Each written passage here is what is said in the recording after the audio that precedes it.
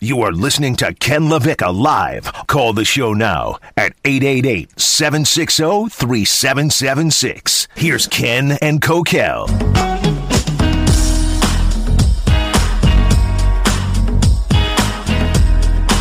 The best thing about a long weekend is that it's a short week. It's our Monday, Tuesday here on Ken LaVicka Live featuring Kokell. Don't forget to subscribe to the Ken LaVicka Live podcast, wherever you get your podcast. Numbers are good. They keep going up.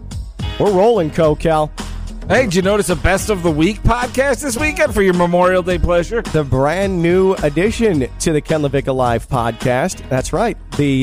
What are we calling it? Best of the Week. Okay. We put a lot of thought into that. The Best of the Week. So it comes right to your phone right after we wrap up. And on Sundays, Ken LaVicka Live featuring Kokell podcast. Some Sundays I'm kind of just doing that if I have a free minute. When Kokell is able to get away from his kids, we'll have a Best of the Week podcast. So this weekend, actually yesterday, being Memorial Day Monday, obviously, there is something in the workout circles. It's really a CrossFit thing. Oh, boy. Here we go. It's called the Murph. The Murph workout, or the Murph, right, Kokell. And what this is it is a tribute to a Navy SEAL who was killed in combat in 2005. And his favorite workout, per the story, was a combination of 300 squats, 200 push-ups, 100 pull-ups, and then a mile run on either end in a 20-pound weight vest. And so I did a version of that yesterday, and I was proud of myself. And I knocked it out in about 56, 57 minutes, got it done. I put 3.5 miles in as opposed to the 2. We get it. Listen, that's very nice to honor someone for that, but stop making it all about yourself. Well, all of you CrossFit people, stop making it about you. It's not, the Murph is not the LaVicka. I don't need to see Ken's nipples on my Instagram on a Monday morning. That does bring me to this, and I suppose this is more of a question for guys, but ladies, you can jump in on this as well, of course. Or you can tweet us pictures every Coach Ken. Is it, it was that kind of weekend, huh? Is it, and you can kill the music, too. We don't need that anymore. I wanted it. I'll produce the show. You talk, I do the music, okay? Because you're boring me, and I need this to get me going. All right. So anyways, I posted a photo of me on Instagram flexing, and it was a shirtless picture. Oh, you were flexing? For whatever reason, shut up. For whatever reason, here at ESPN West Palm, anytime I do something like that, and I don't mean to brag, but I am fit. And I look good. I mean, Kokell, when you saw me at the South Florida Fair a couple of weeks ago, and you saw me like wearing shorts and T-shirt, you didn't think it was me at first because why? Because you were in good shape. Yep. We get it. I never should have told you this story. Okay, but let me get this straight. Look at me. Look at my eyes. See my eyes? Like I tell my kids, eyes. Look at my eyes. Okay. You look better with your shirt on than you did with your shirt off, with your little patch of belly button hair and your two nipple hair spots, okay? All right, that's I don't fine. need to see all that. I don't need it on my Instagram But that's feed. you. So when is it ever appropriate? Because here at ESPN West Palm, anytime I put up, it's okay to see like bikini shots and things like that. But as soon as Ken puts up a shirtless picture after a strenuous workout and he's proud of himself, all of a sudden I know that people talk around here. I know they make comments around here. At least Kokell had the guts to actually like directly message me and make fun of me, okay? And if I knew how to make that public on Instagram, I'm not good at Instagram, I would have done it. But I even checked your Twitter to see if I could quote tweet the picture, but it wasn't on your Twitter. You could have just like screenshot it. I'm not going to. Okay, good, and I appreciate it. I mean, there's a harassment rule. We have an HR program. But I'm proud of what I did with that Murph workout, and I'm definitely no slouch when it comes to kind of being cut up and having muscle definition. I want to show that off. I want people to know that I'm proud about that. When is it appropriate for guys to post shirtless pictures of themselves on social media? 888-760-3776. 888-760-3776. Very sexist of you, by the way. When is it appropriate? But ladies can jump in on this, too, because I'm sure there's ladies who either A, like it or don't like it. And they should be able to post pictures, too, if they want. Or tweet them at Real Coach K. DMs are open. That speaks to the double standard of social media, because I would agree, but those also violate terms of social media. So why do I have to look at your nipples? Why isn't that? That violated my terms of I'm not something. saying it's right. I'm not saying it's right, but When is it appropriate? Is it appropriate for men to post shirtless pictures of themselves on social media like I did on Instagram yesterday? Very proud of myself, but it was met with, within minutes, backlash from Kokell yesterday. How does your wife feel about your attempts at thirst traps? Fine. She's fine with it. She's not mad about it? She's fine with it. No. I belong to her. She's not worried about it. These pictures, though, and it's not just you. Why can fighters do it? Why can athletes do it? Why can't I? You're a radio dope. Why can't I? I also have muscle definition, and I at least can pull it off. In Come places, on, man. you have muscle definition. Like the bicep, I've done a lot of work on the biceps. You don't have Hulk Hogan's pythons. Let's just put it that way. I'm also 5'6". I don't need to see it in my morning. I'm trying to eat breakfast, and there's your nipples in my face. I don't need your nipples in my face. Then don't look at it. It's on my screen. It's on my phone. Follow me on Instagram. I don't care. I have to for show reasons, for work. If anything, I feel harassed. And I'm also tired of all you CrossFit nitwits showing me your workout. If you want to work out to get in shape, great, do it. I don't need to see it. And the fact that you guys took this fallen soldier's memory as an excuse to post thirst traps and show how hard you work, you're disgusting. It was disgusting behavior. CrossFit is disgusting. All of you. What a broad brush. They took a fallen soldier to show off, look at me. I did the Murph in 57 minutes. You're just trying to brag, and you're using that excuse to try to send out thirst traps. No one cares. What about if no one's thirsty? What about if I was by the pool and took a shirtless photo and posted it to social media? It depends. Is that more appropriate for you? Does that make you feel better? If you're in the pool playing with your kids and there happens to be a picture with your shirt off, great. But if you're tanning and in deep thought with your finger on your chin, I did not do that, though. You basically did. About? You might as well have. When is it appropriate for dudes to post pictures of them shirtless themselves? Because this was a selfie. This was me. This was me posting this to Instagram. All right. I do need to actually be upfront about something, though, too, Kokell. So I said that's a picture of me posting it to my social media. It was a selfie. It wasn't truly a selfie, because you want to know what I did? I made my 4-year-old daughter take the picture. Oh, not even your wife? She's going to have nightmares about that. Daddy used to make me take topless shirts of him. Do I have to call protective services? But she did a great job, I have to say. She did, actually. She did do a good job. My 4-year-old did take that picture. Now, saying that makes me feel a little uneasy about the entire thing. It's creepy. But it was me posting a shirtless picture of me. That's the parameter for this. When is it appropriate for dudes to post pictures of themselves shirtless on social media? Guys, ladies, you can all weigh in. 888-760-3776. 888-760-3776. Tweet at us at ESPN West Palm. Leo in Riviera Beach. Hey, Leo. Hey, guys. Thanks for taking my call. Yep. I'd have to say, Ken, that might be a new low with the 4-year-old, but I wouldn't put it past you. The more I say it, the less I feel good about it. We'll put it that way, okay? In the moment, I'm like, this will be awesome, and now that I've actually talked about it, I feel kind of dirty about it. Well, at least you have a conscience. That's we have established that, right? Exactly. That's a positive thing. When is it appropriate for dudes to post pictures of themselves shirtless on social media, Leo? What is the rule for this? Because I feel like I've put a lot of work in, and I'm fine putting it out there, even if people around here at ESPN West Palm want to whisper in the background, and Kokell wants to act like he's dry heaving during breakfast. What are the rules behind this, Leo? I would just say, it has to be in moderation. You can't be posting daily thirst traps.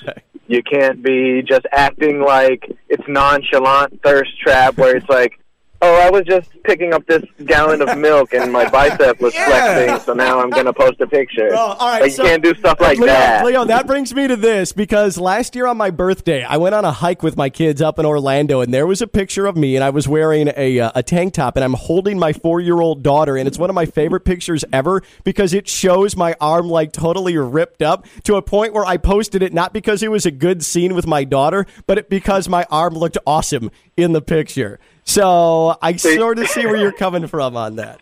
I'm on Ken's hold on, Leo. Sorry, I didn't mean to cut you off. I'm on Ken's Instagram, and out of the first 15 pictures, 5 of them he's shirtless. But it was in moderation. It's been in moderation. What is the time? I don't care. Why you?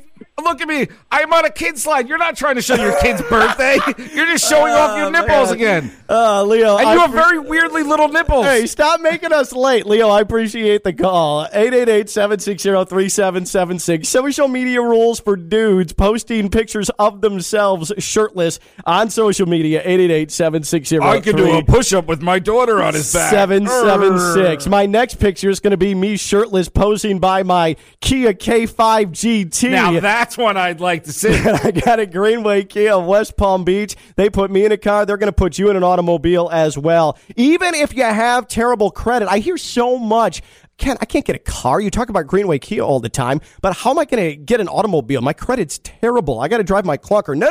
If you have bad credit, the Credit Clinic at Greenway Kia West Palm Beach has your back. Local bank representatives are there on site to grant special approval to consumers who meet a certain minimum criteria. If you have a job bringing home $350 a week, the Credit Clinic at Greenway Kia West Palm wants to approve you. It's that simple. And there's the 2021 Kia Forte, 0 down payment, only $265 a month. I'm telling you, they are going to go above and beyond to make sure they can put you in an automobile at Greenway Kia West Palm Beach. And if you mention this ad, it gets even better. You receive a flat screen TV with your new Kia purchase. I told them, guys, they're going to take advantage of you. They said it's okay. So go to Greenway Kia West Palm Beach and take advantage of them and tell them I sent you. And I told them and told you to take advantage of them. Greenway Kia West Palm Beach.com. Greenway Kia West Palm Beach.com. Damn it, do I love my blue Greenway Kia K5 GT. If you buy a Greenway Kia and tweet Ken a picture at KLV1063, he will send you back shirtless pictures. Yes, exactly. Yes. If you get a car from Greenway Kia West Palm Beach, I will myself send you a shirtless picture of myself. Great call, Kokell. That's branding. When we come back, Pat Lawler and Associates personal injury attorneys. He is our sports law insider, our sports agent insider.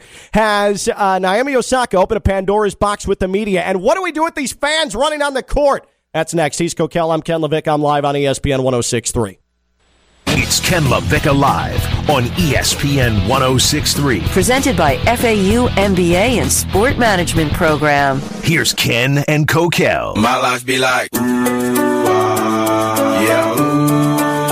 my life be like. This is an open call for any athlete that wants to start stomping on logos. I say, stop away. Stop away, baby.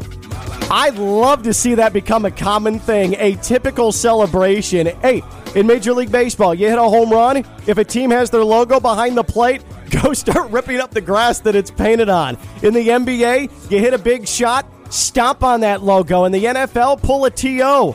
Run all the way to the star and spike it on the star. Do it.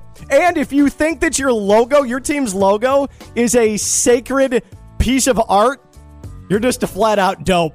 We got in trouble when I was the head coach of Olympic Heights because we used to carry a flag with us to every game, and we'd plant the flag right in the middle of their logo. Yeah. And the principal of West Boca, or maybe not West Boca, probably shouldn't have called them out. Anyway, principal of West Boca called our principal and told us we couldn't do it, so I had the kids run out and put it right next to it. And then, of course, we won the game on a last-second field goal, first time in school history beating West Boca. What does one of my knucklehead kids do?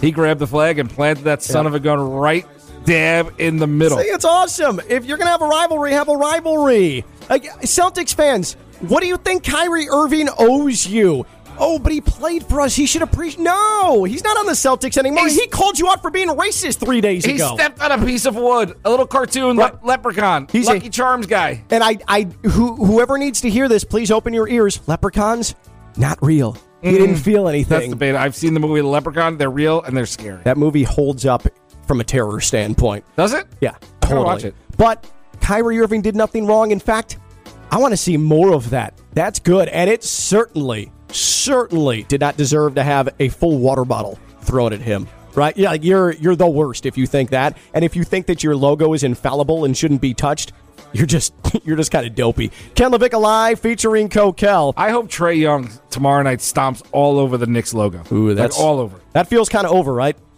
That yeah, series? it's done. That's why I'm hoping maybe it'll start a fight and the Knicks have a shot to win. Well, tomorrow you can watch Trae Young eliminate the Knicks at Stormhouse Brewing in North Palm Beach. Go check out one of their huge flat screen TVs. Have some of their delicious in-house crafted beer, and make sure to check out their full menu. It's the newest craft brewery in Palm Beach County. It has taken over North Palm Beach, US 1, just a half mile south of PGA Boulevard. I was there last week. Delicious, delicious, delicious. Kokell swears by the coffee stout there that they make in-house. That's Stormhouse Brewing. Go check out the NBA playoffs, the NHL playoffs. My Islanders overtime victory. Your Islanders, you're no longer a Panthers guy, apparently. Cats and rats.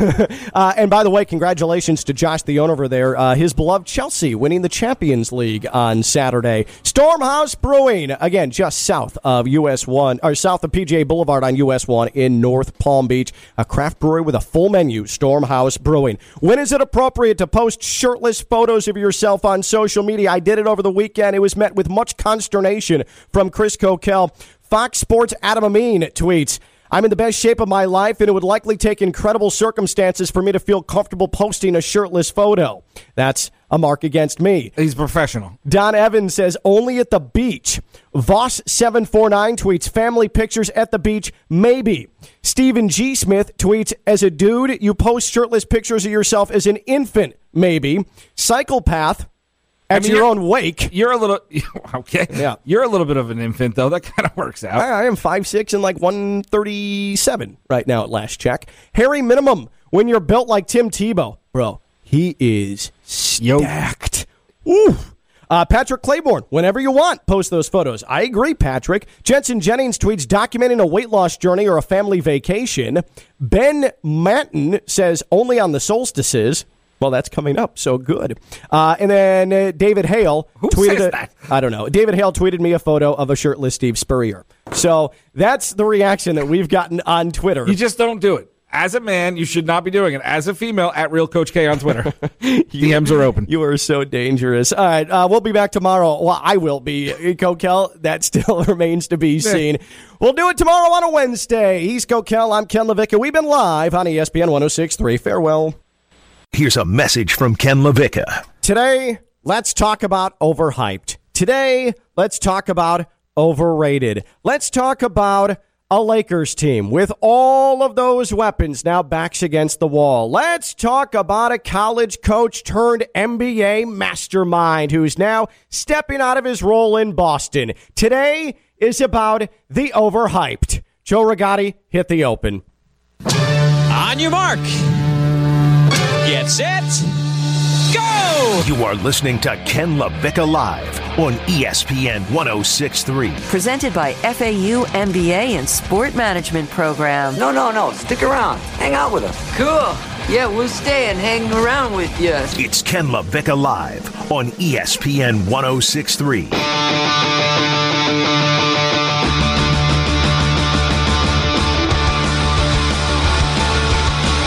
LeBron is on the verge of his worst playoff showing ever, his earliest exit, and Brad Stevens, basketball wonderkind, is now no longer an NBA head coach. Overhyped, the whole thing, the hysteria, LeBron's in LA, and you're going to have one bubble championship to show for it, and Brad Stevens, who never had an ill word said about him despite never winning anything, he's done. He's no longer a coach and didn't win a thing. Overhyped across the board. And that's how we get into our Wednesday here on ESPN 106.3. Speaking of overhyped, myself and Kokell, we know a thing or two about that. I am Ken LaVicka. He is Kokell. He is wearing a wrestling championship belt on his head for reasons that I don't quite understand. We are coming to you from the Anna John Levine Accident Attorney Studios, Phillips Point Towers, downtown West Palm Beach, right off of the gorgeous Intracoastal. What are you doing? What? Why is that on your head? Because I am the champion and my brain is where I hold all of my champion information. Like, if this is what's going to happen on a short week, coming off a 3-day weekend, and you're already a complete disaster come Wednesday, What is tomorrow going to look like? This is what a is Knicks Friday? rally cap. That's your Knicks rally This is cap? the Knicks rally cap. Oh, by the way. Because they're going to get Dame tonight before the game. They're going to get Dame Dollar. Stephen A. mentioned him to the Knicks, so that'll probably happen at maybe 1:30 when we get off the air. Did I read it correctly that R.J. Barrett guaranteed victory tonight? You mean R.J. Namath? Yeah, he did. Broadway RJ. Broadway RJ. Damn it, that was so much better. All right. So LeBron James, the Lakers get absolutely crapped on last night. I mean, the Suns completely obliterated them, and Phoenix is up 3-2 in that Western Conference playoff series. And LeBron James walked off the floor, legitimately, literally walked off the floor with 5 minutes left. Team with the Phoenix Suns there goes LeBron walking off the floor with 5:40 to go. Raps get treated. 5:30 to go. You heard Kevin Harlan on TNT last night. LeBron I'm out. See ya. I personally don't have much of a problem with that because after the game he said, hey, I need to go get treatment and we have a do or die. I buy it. I'm okay with it. Oh, stop. I'm the extra fine with 10 minutes of treatment? That's what he needed to get? Come on. You got to get there before your teammates do. Yeah, because they'd be like, oh, sorry, Kendra Pope is in the way. Whatever his name is. Caldwell Pope is in the way. Kendarius Caldwell Pope. Yeah, him. But KCP needs treatment. LeBron, get out of the tub. I crush LeBron for a lot of things. Mo Harkless is coming in. He strained his calf not playing. I am not going to crush LeBron for, one, not wanting to watch that nonsense, and also for him having to get his body right. Because don't forget, his ankle will never be the same. That was his words. That's fine, and I'm fine with his ankle not being the same, but why leave then? He has to know that this is going to be the reaction. The only excuse for this is to say, all right, I don't want the attention to be on how bad my teammates are. I want it to be on me, but I don't even think he was doing that. I literally think he was just pouting. But I think that there's a discussion, and it might have been pouting, and I get it, and that is his MO. But you can't, it's not his MO. You just can't do it in that situation. You stick it out. I don't mind him not shaking hands. I don't mind with 45 seconds left. 5 minutes and 40 seconds left. LeBron, I defend you all the time. You have me here with a belt on my head because I don't know what else to do with myself. But there's a legitimate discussion to be had, though, about the Lakers, right? LeBron James is on the verge of going into 3 seasons with the Lakers, and the only winning they did was done in the Orlando bubble last year. He didn't have to face the elements of a road crowd. No. What? You can't do that. You can't spend last week, Skip Bayless, talking about how the Heat, the bubble, it wasn't just a bubble. How dare you say there was just a bubble accomplishment and it was a fraud? And then say, LeBron, all you did was win in the bubble. You can't play it both ways. You cannot. Here's the difference. Here is the difference. LeBron, that old body, was able to rest up for a month and a half, 2 months before the Lakers had to get back down to business for a title run. That was a massive advantage. For the Heat, it was an underdog story of a guy who had been disposed of, said he couldn't win, couldn't be a number one. Or he could rest up because he looked pretty old and tired, Jimmy Butler. So it's the same story. Same story. You can't have it one way for the Heat and then bash LeBron. What are you talking about with Jimmy Butler? I have no idea what you're talking about. My headphones fell off of my belt. You are a complete disaster. You can't have it both ways. Jimmy Butler, he didn't look tired and old to you? Because he carried the damn team what do you think to LeBron's the Eastern Conference Championship. What do you think LeBron does for his whole career? But that's what LeBron has been doing. And trust me, LeBron will be the first person to tell you, oh, I'm hurt. Oh, I'm banged up. Oh, that hurts. Oh, it's been a lot of minutes that I've logged. Because he plays a lot. There was no team. LeBron being sore is bad, but when he actually plays all his games, no one gives him credit for it. There was no team that got a greater advantage. Maybe he should sit out every other night like Jimmy Butler. There was no team that got a greater advantage. How many games did Jimmy Butler miss with the Heat? There was no team that had a greater advantage in the bubble than the Lakers because of the age of their superstar and the fragility of their number 2 superstar, their big man, Anthony Davis. And so now we're at a spot where LeBron in year 3 is down 3-2 to the Phoenix Suns in a game where the Lakers were down 30-plus points last night. LeBron's walking off the floor with 5.5 minutes left to go, and you can legitimately, I think, now ask the question, the LeBron Lakers, are they overhyped? He won a championship last year! You're not really asking that. He won a champ. How can you be overhyped and you're the reigning champion? He's still the reigning champion. And he's overhyped. In the most conducive environment for LeBron the bubble in his was career. So real. How dare you say that the Heat bubble run doesn't count? How dare you? The Heat's run was real. It was a legit organization. If you can't see the difference, I can't help you. The culture and the Heat, there is no difference. You can't say the bubble helped one and then hold it against the other. Okay. You can't. Good. The NBA favorite who got 2 months to rest with their aging superstar and his creaking knees. Everyone got 2 months to rest. Everyone did. Okay, and it benefited, again, the aged superstar more than any other team. Like, I don't see how and then you can turn around and say, the difference. But you probably won't say how this shortened season, the no rest didn't hurt the aged superstar this year, and maybe that's why they're playing the way they are. And then there's the Celtics. Oh, yeah, of course. Move on, because I'm right. Go ahead. Then there's the Celtics. Brad Stevens, and I'm going to declare it, is the single most overhyped head coach in NBA history. This is a guy who had 2 magical, deep NCAA tournament runs with Butler, was a surprise hire by the Celtics, and outside of Boston, I can't find one single complaint, one single criticism. It's been Brad Stevens, mastermind, Brad Stevens, genius, Brad Stevens, leader, year after year after year after year after year. Kokell, could you refresh my memory? How many Eastern Conference championships did Brad Stevens win? I believe none. That's correct. He's never been to the finals. He's never won anything. No titles. No titles. And now, word today that Danny Ainge is retiring as the president of basketball operations with the Boston Celtics. Speaking of overhyped, Danny Ainge, he's up there too. Good job getting Ray Allen and Kevin Garnett and teaming up with Paul Pierce, and all of that led to a single title. Oh, yeah, and don't forget 40,000 draft picks. Does he take them with him? Like, or do the Celtics yeah, keep can he cash those in for actual cash? Yeah, how do the draft picks work now like with King Danny Tut Ainge? where he's going to get buried with the draft picks?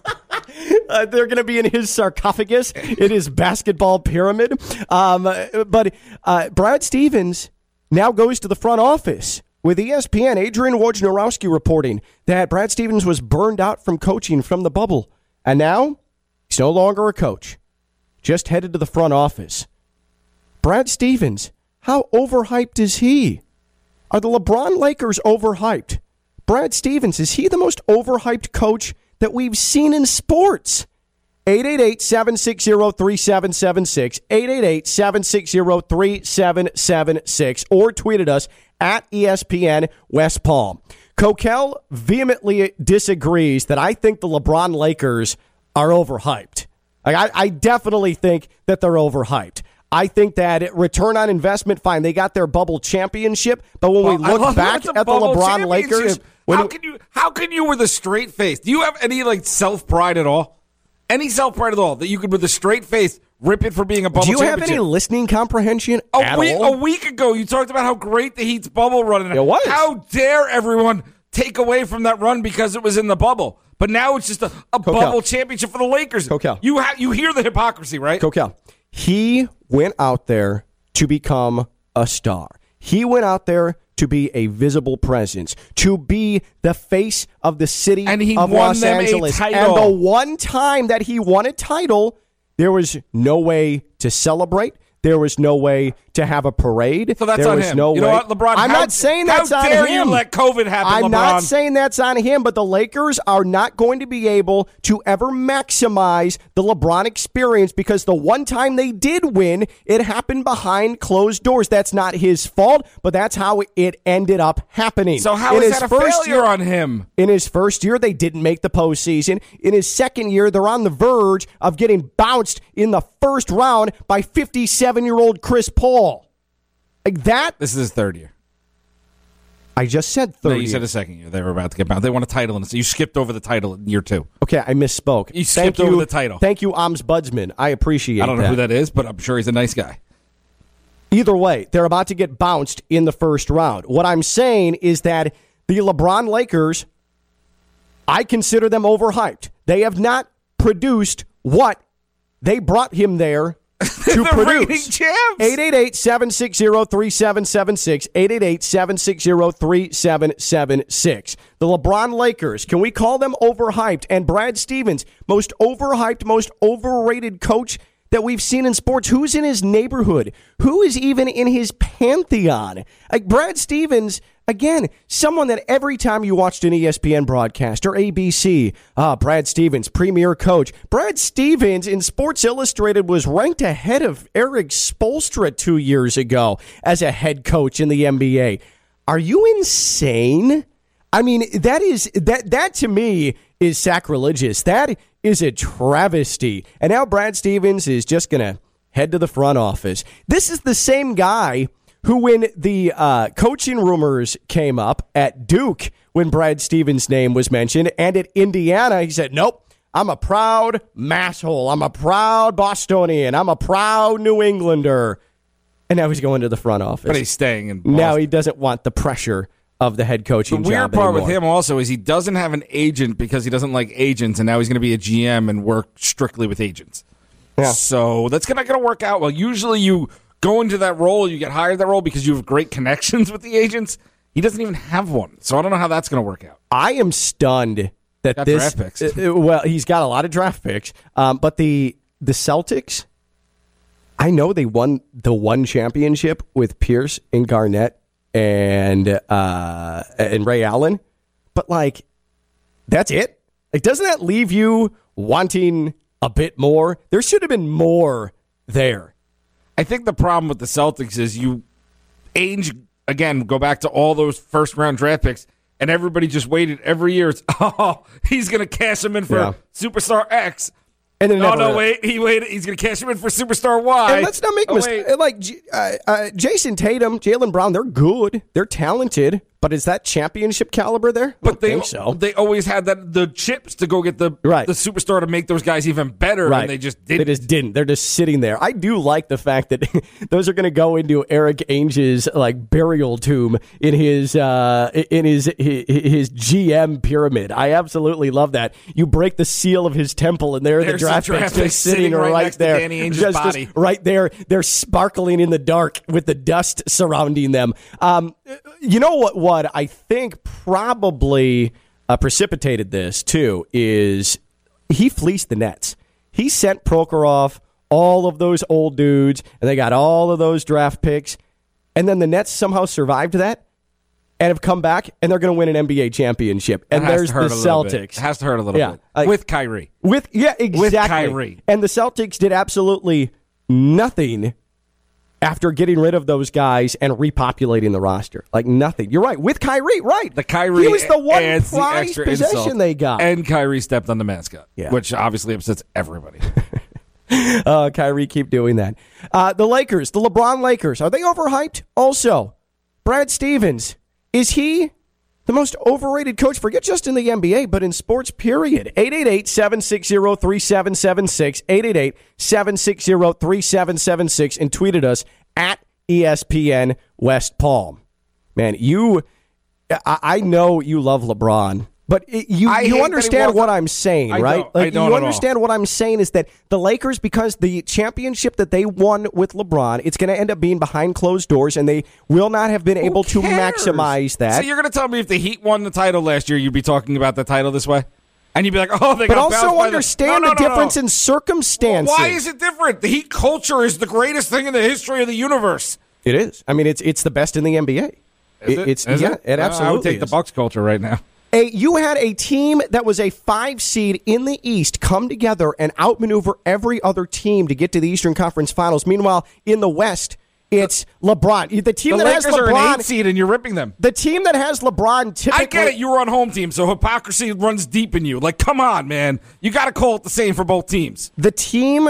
I don't rip other shows here on ESPN 106.3, first of all. The team that has the LeBron. Boardroom tonight? Oh, listen to that guy. The team that has LeBron typically in the last 11 years has been the team that has gone from that conference to the NBA Finals. And so last year when Old man LeBron had 2 months to get his body right. It's no surprise. It's no great grand story that he was able to get his team into the finals and take on the Heat. Are the LeBron Lakers overhyped? Brad Stevens, most overhyped coach in sports. 888-760-3776. 888-760-3776. Jim is in Stewart. Jim, you're on Ken LaVicka Live. What's up, Jim?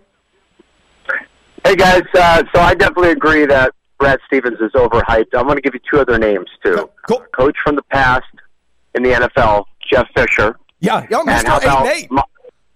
Yeah, right. And everybody wanted him and, didn't do much. And then I'm going to say modern day, let's go the 10-year, $100 million man in John Gruden. Yes. Yeah. I mean, I can't think of too many coaches worth $100 million. I think that is, he might be, he has a championship, but that was a long time ago. And I think he might be the NFL equivalent of Brad Stevens, still active in the NFL. That's a great one, He might Tim. be even worse because people have dolls with his face on it and stuff like that because of the whole Chucky thing. I'm telling you, his personality, I think his personality has far outweighed his actual coaching acumen. The best coaching I've ever seen him do was when he did those quarterback things. I love the best coaching he did was on SportsCenter. You're right. And it was great. Those were all, I looked forward to them. They tried to redo them this year with, what's his face? They were awful. I fell asleep at every single one. Who? Herb Street maybe did it. I'm trying to think who did it. I'll look it up. I think you would remember Herb Street. No, I'm pretty sure it was him, and I fell asleep every single episode. And I am like draft dork, and I was like, oh, they're doing quarterback breakdowns? And I was like, holy snooze. Monday Night Football. I mean, ESPN program's great. Yes, check it out. Monday Night Football absolutely rehabilitated John Gruden's image as a coach. He inherited a really, really, really good Tampa Bay team, and then they fell on some hard times. He had a late push late in his time with the Bucs, and then took the hiatus, did TV. We fell in love with him, loved his personality, loved his, all that weird, the weird Spider Y banana. Exactly. We love that stuff. And then the Raiders just fell in that trap, and that's exactly what happened with Gruden. That is a great one. And Jeff Fisher, was he ever overrated, though? I just kept getting mentioned for. I get what Jim was saying, Jim and Stewart, but I don't know if he was ever overrated or is always why is his name always coming up for things? I remember when he was a prime candidate for and it was the Dolphins. Street, by the way, was it Herb Street? Yeah, it was. And you thought it was boring? It wasn't good. Oh, my snooze fest! Wow. Bad, and I love that stuff. After Tony Sparano was fired, Jeff Fisher was a main target of the Dolphins before they ended up hiring Joe Philbin.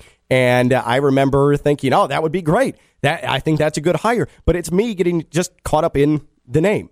You just get caught up in the name. And they had 8-8 Tannehill to take care of business anyway. So they got to their 8-8 anyway. 8-8 Tannehill, that's your nickname for him? It was original. It was for a long time. That's what I called them a lot. Lakers, the LeBron Lakers, are they overhyped? Are they overhyped based on the fact that year 3 for LeBron, and yes, I know they had a bubble championship last year, but backs are against the wall. Are the LeBron Lakers overhyped? And who are the most overhyped coaches? Brad Stevens? He's elite level overhyped. Oh, look at Brad. Look at the boyish young Brad Stevens. Say, do you think it's the boyish good look? I think it's absolutely the image for sure. And he didn't win a damn thing. Not even close. Is Brad Stevens the most overhyped coach? Who's in that pantheon? 888-760-3776. 888-760-3776. Let's go to Delray. Damon, talk to me. What's up, my buddy? How you doing, man? I'm good, brother. How are you? I'm happy for you, man, with the show and everything. Appreciate you. Hey, you guys, Warren Sapp. You guys were talking about Gruden. I saw Warren Sapp, which I try and watch him whenever I can. I love the guy, but they were interviewing him about and he was said that Tony Dungy was like the genius and putting that team together and getting them almost there, and that grit and personality of Gruden was just enough to get him to the promised land in the Super Bowl. You know what I mean? Sure, yeah. But you're right. Overall, he's very overrated, man. Now, like you said, on that quarterback coaching and those things on ESPN, extremely impressive. Yeah. Extremely impressive. And I just wonder. Now, just one thing, buddy. One last thing. A shout out to our coach, the Dolphins, a lifelong Dolphin fan, born and raised down here. I think our coach is the most underrated guy in the NFL. He inherited, I won't use that word, but a disaster. Yeah. And I don't know who's making those front office moves, But I'm telling you, I think he deserves a lot more credit than he's getting. And African-American coach as well, showing, that, if you look, you can find some great talent, Yeah, absolutely. And that's Brian Flores. Now, I feel like the... Overrated. Tough coaching decision by playing rag arm over Fitzpatrick. Would you stop already? Would you stop? Now, Brian Flores, I do think now, after 2 years, and yes, what he did in year one with the Dolphins was absolutely mind-blowing. But now it's sort of, hey, we gotta do something. We gotta. But if he make wins that the leap Super now. Bowl this year and it's in a bubble, it doesn't count, right? Well, it's not going to be in a bubble. But if it is, if for some reason a bubble comes over the Super Bowl, it doesn't count for Ken. I'm not shocked that the ability to have nuance has completely escaped you, Kokell. It's so hypocritical. Ken LaVicka Live featuring Kokell here on ESPN 106.3, and we are presented by the FAU MBA Sport Management Program. 21 years at the helm, Dr. Jim Reardon. That is my guy. He understands nuance, and I appreciate him, and he is going to pass on his nuanced takes about the sports business world and help you get a job in the sports industry. It's what he has done for 21 years. No slowing down now. The FAU MBA Sport Management Program, they have sent their students into professional sports, into big-time college sports, into local sports commissions.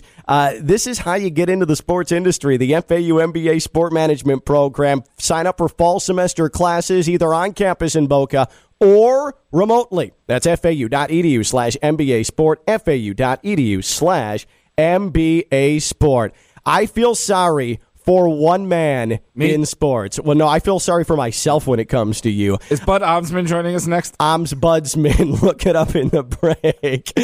I feel sorry for one person in sports more than any other, and he went off last night and still took an L. He's Kokell, regrettably. I'm Ken LaVicka, and I'm live on ESPN 106.3. Broadcasting live from the Anajar and Levine studios. Anajar and Levine accident attorneys. Call 1-800-747-FREE on the From the Anajar and Levine studios in downtown West Palm Beach, it's Ken LaVicka Live on ESPN 106.3. Presented by FAU MBA and Sport Management Program. Now back to Ken and Kokell.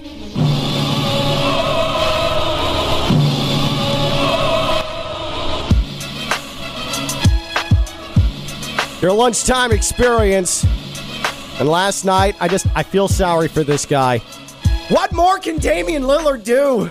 Ken LaVicka Live featuring Kokell here on ESPN 106.3. Joe Rigotti making sure that things run smoothly as he does. Always in here with us on Wednesday, and we appreciate him. We appreciate you subscribing to the Ken LaVicka Live featuring Kokell podcast. Wherever you get your podcast, subscribe to it. Comes right to your phone. It couldn't be any easier. In 2021, we're looking out for you, the fan.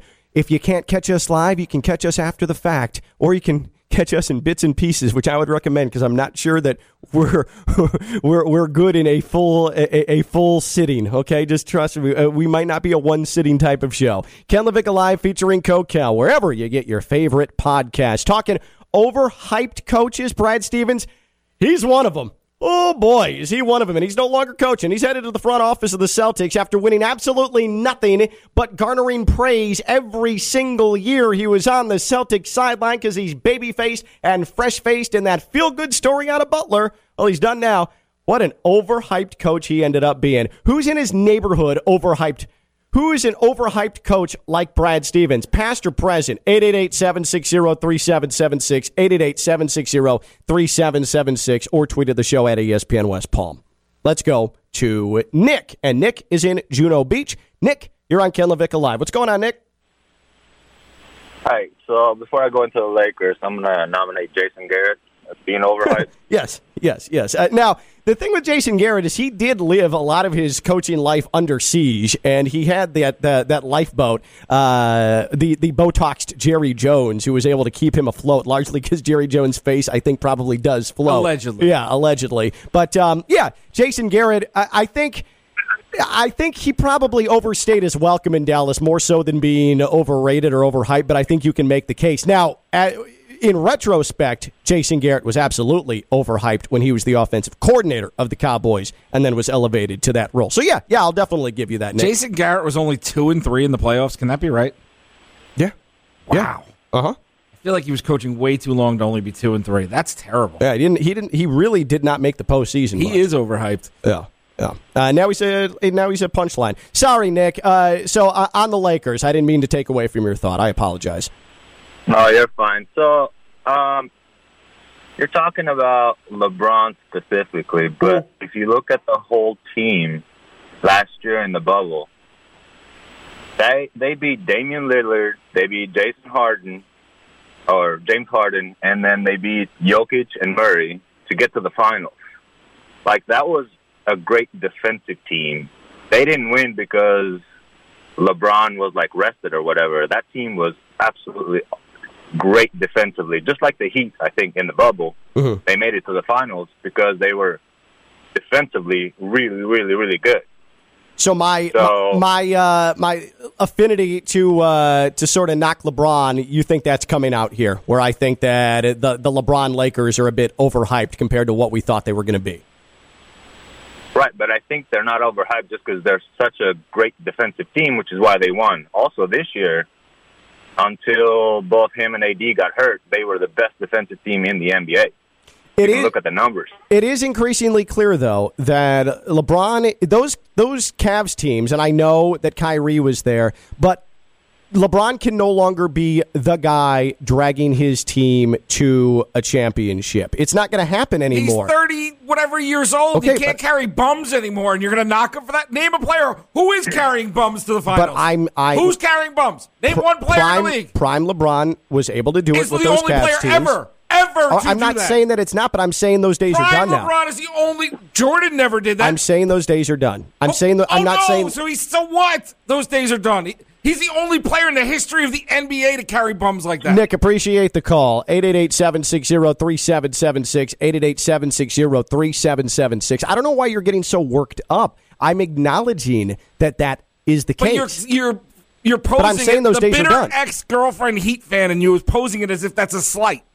No, what I'm saying is that LeBron taking over Tinseltown, heading to L.A. And won a championship year too! If he leaves, but after winning a championship where no one was able to celebrate it, where they weren't able to maximize him. I celebrated all over my living room, Kenny boy. Okay, celebrations happen. Leave the sports business discussions to me. The ramifications of him not able to have a parade and the Lakers not able to maximize that for the boardroom presented by the Honda Classic tonight, okay? Because I'm able to expand my horizons and actually talk with nuance about things outside of meatball sports. I don't care if the Lakers made more money. The Marlins make money because they don't spend any. Should I be celebrating them?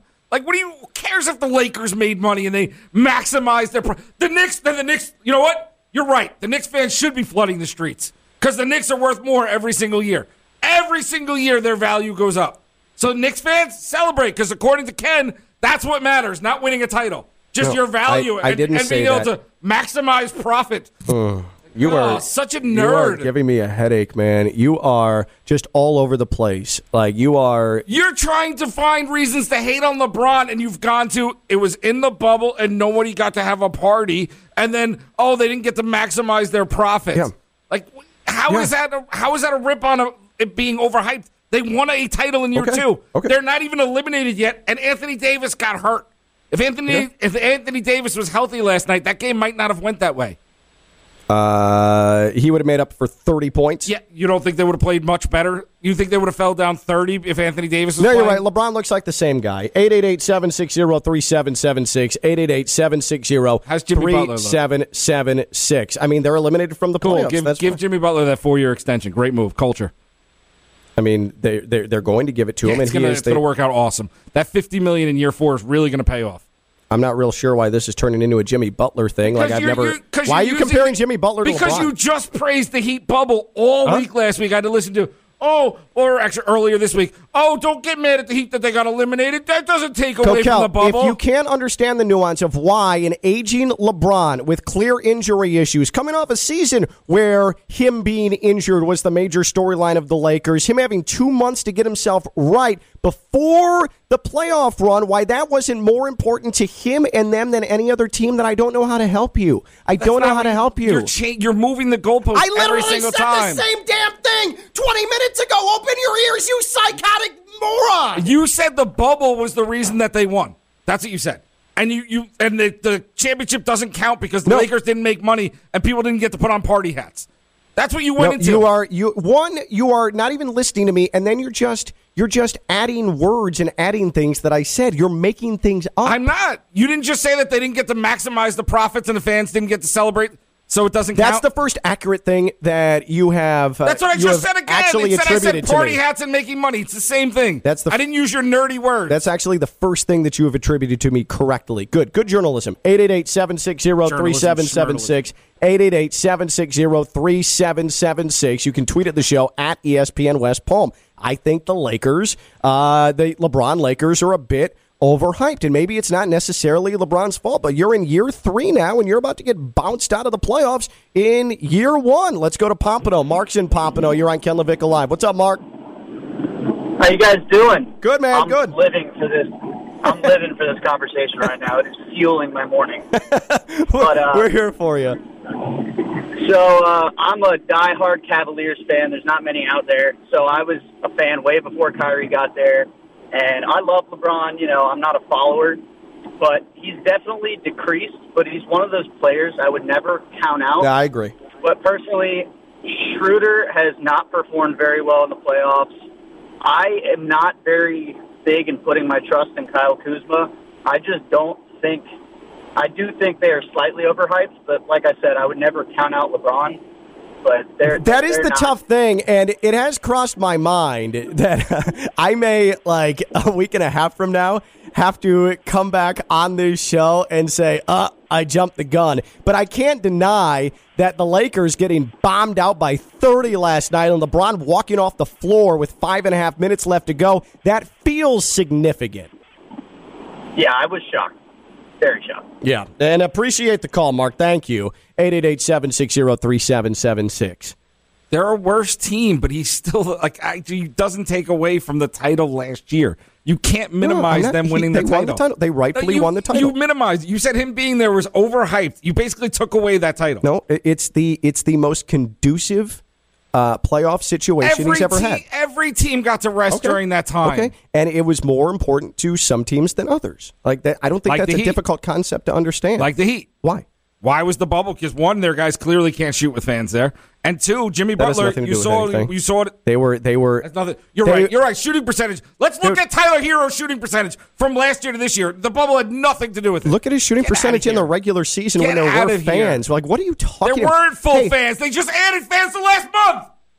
In the 2019-2020 season, which was the pandemic year that resulted in the bubble, Dopey, look at the last shooting. Go ahead, look up the shooting percent. In the break, look up the shooting percentage. Him in the playoffs last year to this year. Look it up. Kokell, there was a regular season. And that was played with fans. He was better in the bubble. Okay. He wasn't? Okay. Duncan Robinson wasn't better in the bubble? Okay. Jimmy Butler didn't have legs last year because he didn't look like he had legs when Giannis was drubbing him up and down the floor. Okay. And the Bucks got a significantly greater break in the offseason than the Heat did because the Heat actually won and took care of business. Right. Oh, the Heat won. They didn't get a break, so that's an excuse for the Heat. But the Lakers got that long break, right? Oh, no. Your reasons only apply for the Heat, not the Lakers. Because the Lakers had to do with the same thing. In fact, theirs is probably longer because they had to party afterwards because they did celebrate a title. Your head is made of Spam. 888-760-3776. 888-760-3776. You know what? It depends on the recipe. I've had a fried Spam sandwich, and I think that's probably the only way to go with Spam. Because it looks gross, and it's got like the little, like, what are the things they put on top of Spam to make it look like it's a real meat? Like the little, like the little those green wooden things? Yeah, I know. And sometimes there's like pineapple involved. In Hawaii, Spam is actually a base food at restaurants. Is that because they have to like ship everything there? And it's because of the military. But give it a shot. I wouldn't steer you wrong. 888-760-3776. 888-760-3776. Is Spam good? You can tweet at us at ESPN West Palm. Do you like Spam? 888-760-3776. You know what is not good is eating Spam in a humid home or apartment. A gross, hot, humid apartment. You need to do it with temperature control. And if your AC has failed you, well, I have a solution for you, and that is EDS Air Conditioning. EDS Air Conditioning.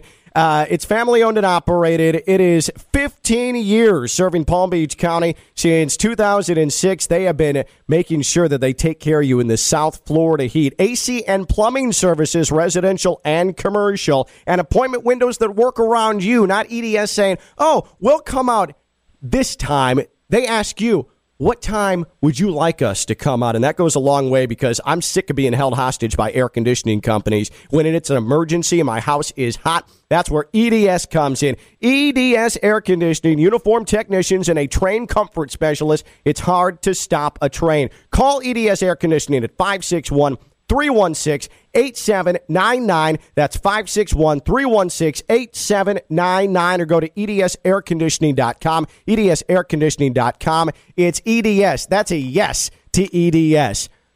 The guy I feel sorry for. I promise we're going to get to it. Kokell feels sorry for LeBron, clearly. I feel sorry for the man up in the Pacific Northwest who can't stop doing awesome things and keeps losing. He's Kokell. I'm Ken LaVicka. I'm live on ESPN 106.3. Here's a message from Ken LaVicka.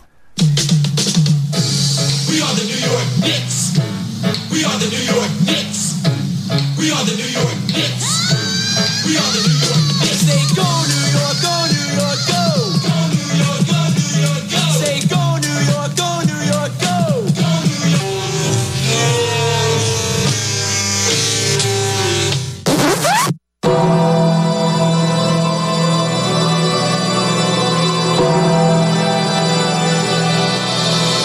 New York Knicks, rest in peace.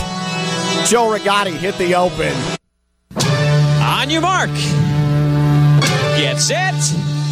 Go! You are listening to Ken LaVicka Live on ESPN 106.3. Presented by FAU MBA and Sport Management Program. No. Stick around. Hang out with us. Cool.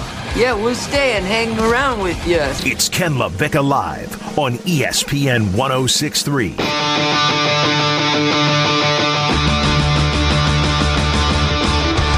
The celebration shutting down 7th Avenue. Taj Gibson crying after the win in Game 2. Spitting at Trae Young. Madison Square Garden, it's so loud. And you get punked over and over again, and you're done in 5. Well, the NBA is better without the Knicks, but the NBA feels right when the Knicks are irrelevant and losing, which is exactly what happened. Ken LaVicka Live featuring Kokell here on a Thursday on ESPN 106.3, coming to you from the Anna John Levine Accident Attorney Studios. Phillips Point Towers, downtown West Palm Beach, right off the Intracoastal. Kokell. And how many games? How many? Five. Great. Hold on. I'm trying to remember. How many playoff games did he play? One, not two, not three, not four, definitely not 5. Oh, wait, no, it was 4. The Heat got swept. But Heat fans love to tweet about the Knicks when the Heat got swept. Your Eastern Conference champions, your culture, a culture of brooms. That's all it is. I'm gonna let Kokell. I'm gonna let himself talk his way through this crisis now. It's not a crisis. I'm fine. It's Heat fans like you tweeting that the Knicks were so disappointing. Not like my Eastern Conference Finals champions. The Knicks are not done. Not like my team that were gonna come back and win it this year. Now that Jimmy Butler has a full season Knicks are with done. Us. The Knicks are done after all the fawning. Tyler Hero in year 2. He's going to be great this year. Just you wait. After all the fawning and all the, oh, New York, oh, the Knicks, oh, this great is amazing, atmosphere. Oh, MSG sounds different. Oh, my God, it's a different fans roar. in the seats at the start of the game. Maybe it's louder because they're on time. After New York fans, prideful New York fans, or at least who say they have pride, who celebrate like they won a championship, standing on cars, climbing light poles after their first playoff win in 8 years. 8 years. You said it right there. Their first playoff win in 8 years, so they were excited. It's so pathetic. The Eastern so pathetic. You were expecting to win a title. You thought you were. It is so pathetic. Knicks fans thought that they had an outside shot at the 8 seed. All right, let's just do this. They overachieved and got the 4 seed. Heat fans thought they were going to repeat. Get back to the finals and beat LeBron before you stroke out. Before you stroke out. I want to have a stroke first. No, because I don't want to clean that up. Before you stroke out, let's go ahead and just open it up right now. I'm going to say it. The Heat playoff run significantly less disappointing than the Knicks. How? The Knicks result is so much more disappointing than the Heat. How would you assess the Knicks in the postseason? 888-760-3776. 888-760-3776. It's going to be one of those days. Fine. In the first 4 minutes, let's open it up. How would you assess the Knicks in the postseason? No. Because let's do this. Let's go back to your tweet. It's more disappointing than the Heat. 888-760-3776. Who's was more disappointing is the question. Don't change it. Don't frame it your way. 76. Listen to him. The coward. 888-76. What's our number? 888-760-3776. The coward changing the question to, was the Knicks season? No, you said the Knicks season was more disappointing than the Heat.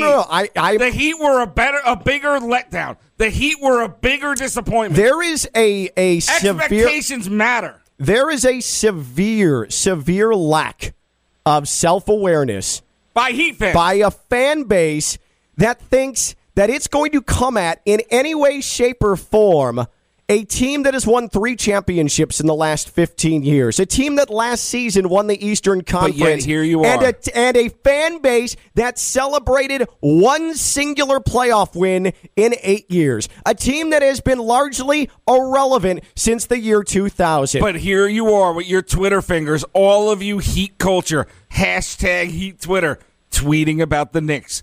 Because you know that you have city envy. Hold on. City envy. It's obvious. No, city envy. City envy has nothing to do with it. We're sick of hearing about how great New York is and how it's the standard and how everything is better when New York is involved. You're talking about him. You're talking about him. You're constantly on Twitter worried about him. So clearly it is better. It catches your eye.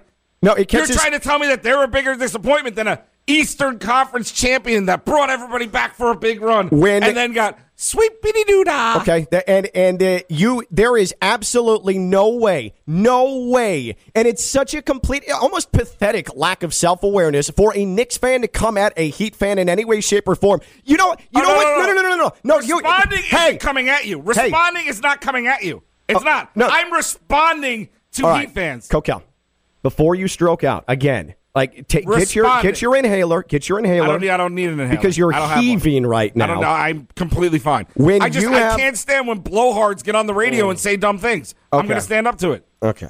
You're exhausting already.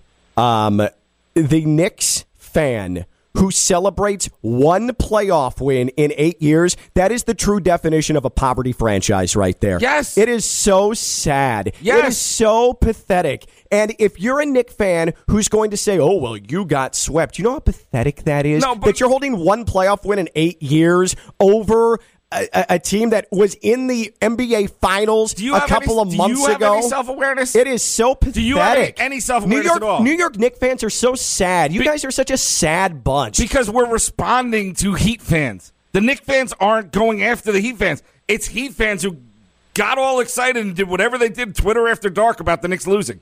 Like, the things that were going on were disturbing. No, you're right. I'm worried about keyboards across No, you're right. Florida. New York fans, you're right. New York fans are completely in your face and completely over the top and completely... Because they're excited because they're a terrible franchise. That's why it's not a disappointment. Because the Knicks franchise is significantly worse. You're insulting as a station, Miami Heat, by even saying that this season wasn't a bigger disappointment than it was for the Knicks. When you are a franchise that spent all season saying, we're back, we here.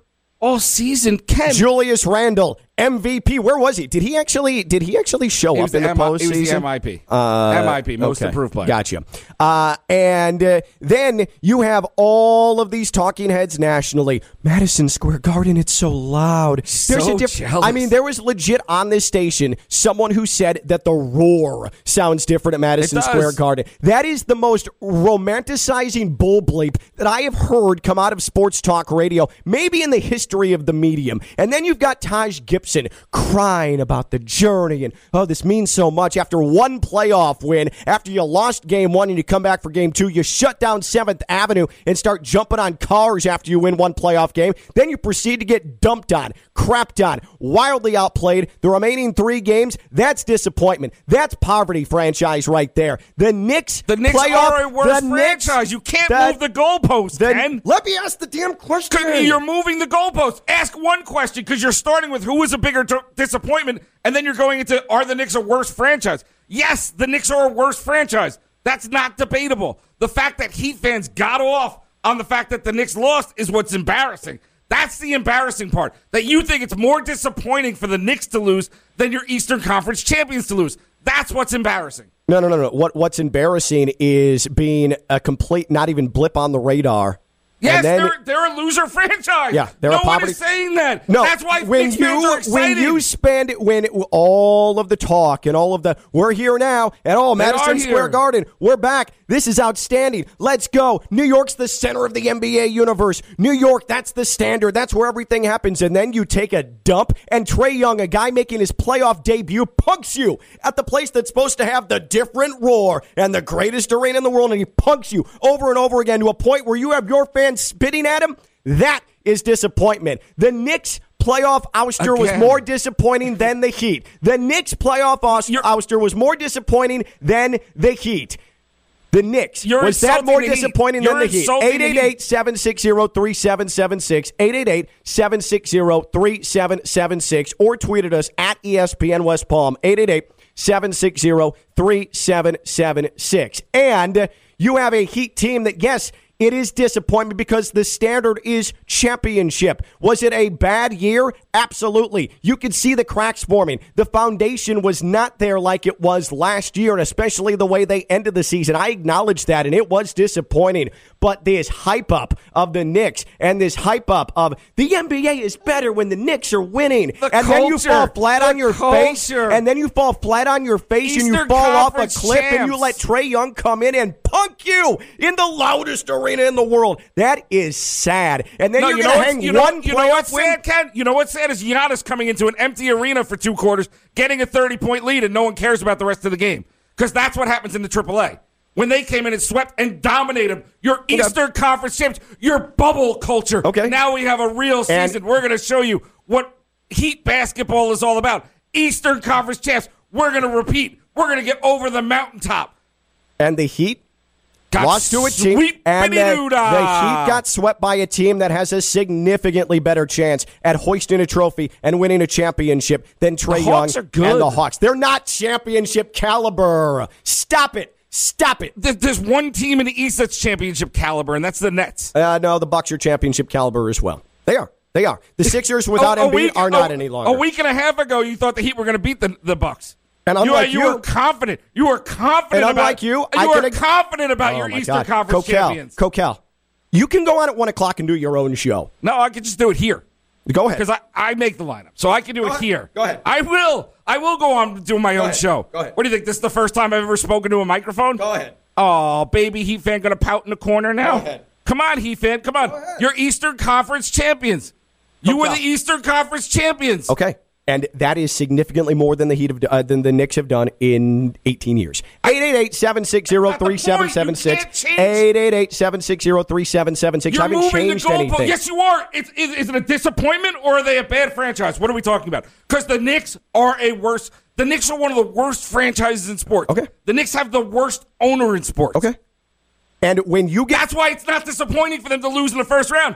That's why it's exciting for them to get to the playoffs. And when you get force-fed this New York Big Apple garbage is it force-fed? About the NBA, yes, it absolutely is. Or is it real because it seems to show up everywhere, so it clearly happens? No, because when you spend months hearing how the NBA is better when the Knicks are good, that's garbage. That's crap. There's no tangible evidence for that other than self-centered New York fans want to actually believe that. And that is why when the Knicks get punked at home over and over again by Trae Young, run ESPN in Bristol? It's Knicks fans running it? No, because there's this romanticism of New York that doesn't exist. It does not exist. But you're from a second-rate city of Chicago, and you're jealous. And now you're down here, and you're even more jealous because New Yorkers are down here.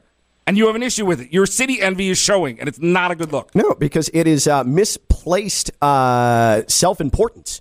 The Knicks are nothing. And clearly when you're going to try and force on me the Knicks and how things are better when the Knicks are good, and then they face plant, then yeah, that is a significantly greater disappointment than a rational Heat fan that knew the cracks were there and Unfortunately, after Game 3, you knew that the Bucks were significantly better, and the Bucks have a way better chance at winning a championship than the Hawks do. They have a legitimate chance of winning a championship. The Knicks are so insignificant that Ken has tweeted 9 times about them in the last 24 hours. Mm-hmm. It's because the Knicks fan... 9 times in 24 hours. It's because the Knicks fan is so self-important that that's all that shows up on the timeline. And then, it's like you, Knicks fans are so sensitive, too. We're tough New Yorkers, basketball city. And then as soon as the Knicks lose, and you can dish it, but you can't take it. We can take it. We have no... I just told you the Knicks were terrible. Just told you the Knicks have the worst owner in sports. I can take it. What I can't take is what I expect an educated sports fan to do is actually look at things rationally. That's what I can't take. The irrational statement. Yes. The irrational Kokell statement is of Mr. Rational. You just said that the Heat season was less of a disappointment. I said the playoffs. Exactly. They're the reigning Eastern Conference championships, and they got swept. Yeah, it was disappointing. Out of the first round. It was disappointing. It was the biggest disappointment in the playoffs so far. The only one that'll be more disappointing is if LeBron loses tonight. And probably if the Clippers go down. 888-760. That's not more disappointing than the Heat. Yeah, they're the Eastern Conference champs. And the Heat have accomplished more with their current group. Or is it just a fake bubble? And the Heat have accomplished more with their group than the Clippers did as well. Swept in the first round? Yeah. Teams get swept.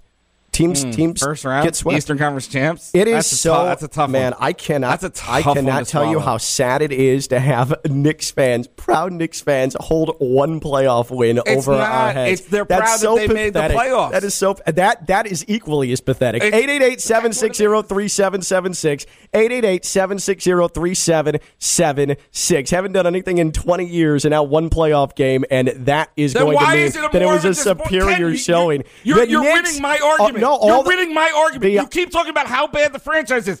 That's why it's the whole question you posed and you've been tweeting about was the Knicks were a bigger disappointment. They were. They absolutely were. How are they a bigger disappointment? Because if one playoff. Knicks. Can I finish one sentence? No, my name's on the show. So because it says featuring Kokell. Remember, I put it there when I made the lineup. Okay, so let's get back to that. The Knicks haven't won a playoff game in 20 years. That's why it's not disappointing. That's the point. Okay. You're making my point. Got it. Sure. And when national sports media wants to force feed you the Knicks and they faceplant and Trae Young kicks your ass, which was awesome for the national over sports and media over because again. It happened to the Knicks. Trae Young does that to the Heat. No one cares. Okay, you clearly care about Giannis doing that and Chris Middleton doing that to the Heat this playoff series. Chris is in West Palm, and Chris, you're on Ken LaVicka Live. What's up, Chris? Hey, I just to say, well, first off, thanks for doing the show. You guys are awesome. Appreciate it, man. And second off, I mean, just from a perspective, like looking at the players, I mean, the Knicks were a bigger disappointment to me only because of the recession that I saw in Julius Randle. I didn't expect him to go anywhere. It's just like on a personal level that bothered me a little bit more. I mean, like, the Heat, no, I don't think anybody expected them to go become the Eastern Conference champions last year. That kind of felt like, wow, how did the hell did that come out of nowhere?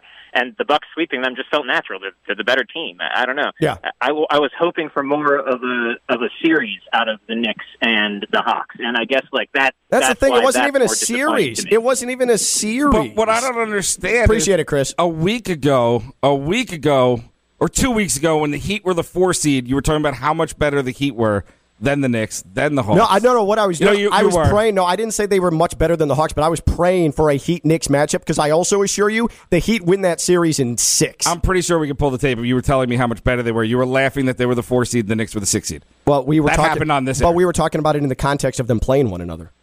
It was the 4 seed, 6 seed. They don't play each other. So that happened on this air. We were talking about if they were going to be the 4-5, for Christ's sake, A week ago, you were talking about how the Heat beat the Bucks last year, and it had nothing to do with the bubble, and the Heat were better in their culture. Mm-hmm. But now with that caller right there, Chris, you guys talking about how you guys expected the Bucks to win. So it's weird how things change so fast. And maybe I'm just confused because your opinions change day to day. Wait, Joe, did Chris say he expected the Bucks to win? Yes, he said they were a much better team. Once the series started. You could see it. You could see it after game 2. They lined up for tip-off, and you were like, Kokell, they lost the jump. Unlike you, I can acknowledge when I was wrong. And going into the series, I thought the Heat would match up well. And then after game 2, it became increasingly clear that wasn't going to be the case. Like, it's as simple as that. I don't know. Like, you're trying to make something that isn't there. What do you mean? We spent months and months and months talking about the Heat culture and how great they were. Okay. And then they lose, and now you're saying it's not a disappointment. But we talked years about how bad the Knicks were. They lose, and it's a disappointment. I just don't understand. The Heat at least have something to show for their culture. The Heat have at least something From to show. From this year? What do they show this year? Because we're talking about this year. Okay. Which one are we talking about? Are we talking about the disappointment that happened this week, or are we talking about better franchise? Because, again, you're moving the goalpost. And I'm not going to allow you to do it. I'm talking about relevant winning franchise. Yes, the Heat are. Yes, that's why that. It's disappointing that it was sweepity-doo-dah time. Okay. That line, you've overused that. I don't. Well. You should retire that. I will use it until the Heat gets swept again next year. You should just retire that. Put it up in the rafters alongside the Knicks Game 2 championship banner. That was a great tweet. 888-760-3776. 888-760-3776. I believe the Knicks a bigger playoff disappointment than the Heat. It's based on a track record. It's based on what the franchises are, and it's based on what we were force-fed to think about the Knicks in the months leading up to the postseason. 888-760-3776, 888-760-3776, or tweet at us at ESPN West Palm. We are Ken LaVicka Live, featuring Kokell. And yeah, you're right. Both the names are on the show. That was a decent point on your part. But we are also presented by the FAU MBA Sport Management Program, fau.edu/MBA Sport, the FAU MBA Sport Management Program. Quickly, that's something we can agree on. Yeah, for sure. Let's go ahead and get through some tweets here. Old Man Roman, the Knicks weren't supposed to make the playoffs this year when the season started. The Heat are supposed to repeat as Eastern Conference champions. I mean, I don't think anybody's ever supposed to repeat. I think that that's something that you hope is going to happen, but I don't think anybody made that declaration. You hope so, but it's not something that is an absolute. But again, I think that the Knicks a bigger playoff disappointment than the Heat. 888-760-3776, 888-760-3776. And again, I'm getting these hater tweets. I'm just acknowledging something that I feel. If that's being a hater, then you can think I'm a hater, but Kokell, it's coming from a place of observation. I don't mind you hating the Knicks. I hate the Knicks for most of the last 20. I hate Dolan. I just don't like to say that it's more of a disappointment. When a bad franchise loses, that's not a disappointment. It was exciting to even be in the playoffs. Let's go to Paul in Stewart. Hello, Paul. You're on ESPN 106.3. Hi, fellas. Thanks for taking my call. You got it, bud. Can you? What I want to say is that I'm a Heat fan, and the disappointment with the sweep, it was a disappointment. But the first game was literally given to Milwaukee, so I still don't even think that they got swept, really. They did. The Knicks, I would say, it was more of a disappointment because they were a higher rank and they got beat, literally got whooped by Atlanta. I mean, listen, all I heard about is how loud Madison Square Garden is and how amazing the arena is, and the NBA is better than Trae Young, who never played a playoff minute in his life, comes in and it completely dominates. He's bowing to the crowd last night and appreciate the call. Played inspired That's ball why it's a disappointment. In the Mecca, he played inspired ball because the greats all want to do great things there. It is a loud arena. There's a reason why players talk about it.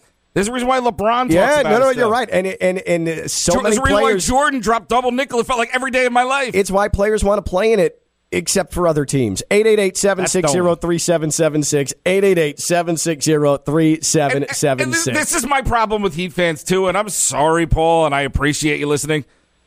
The Knicks got blown out, but the Heat didn't really get swept because we're not going to count that game. Like, can we stop with All that? right, I did not endorse that. Please, for the record, I did not endorse that. I think I watched the Heat lose a game by 65. That might not be the number, but I felt like one of those games was a 65-point game. Well, that was games. Take your pick, game 3 or 4. Yeah. It was a stretch there where it felt really bad. Coach K has retired. Duke. Coach K might have to retire after this segment. Is it the single best coaching job in sports? If not, what is? 888-760-3776. 888-760-3776. We're going to towel off, not each other. Well, maybe. He's Kokell. I'm Ken LaVicka. I'm live on ESPN 106.3. You are listening to Ken LaVicka live on ESPN 106.3.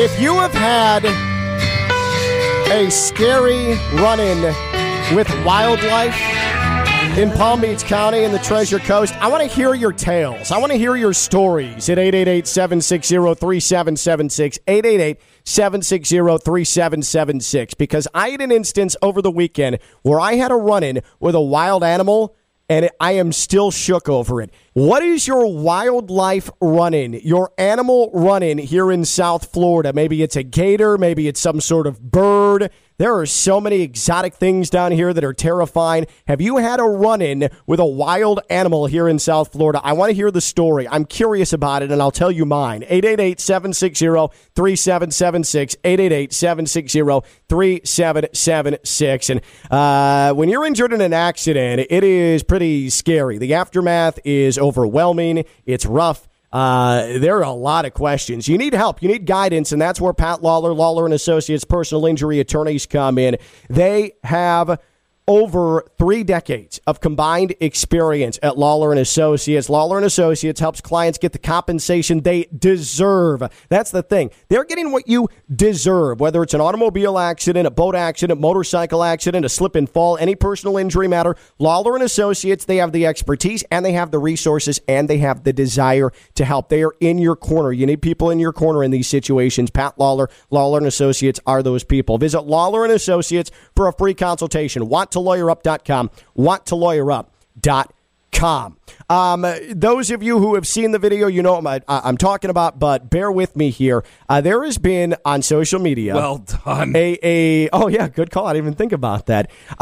You are sharp today, man. I'm so proud of you. There is a TikTok video circulating, and this was somewhere out west. There's mountains. It's mountainous, and obviously it involves bears, so it's probably out west. But a 17-year-old girl is caught on what appears to be a home security camera in her backyard, and there's a big fence in her backyard, and a bear, a huge bear. I mean, we're talking, this thing looks like a grizzly bear, walks up on this home's fence with a cub, and they are walking along the top of this fence, and the dogs in the house, there's 3 dogs, run out and start barking at this bear, and this bear is standing on top of the fence and is batting at them with its huge grizzly bear paw, just batting at him.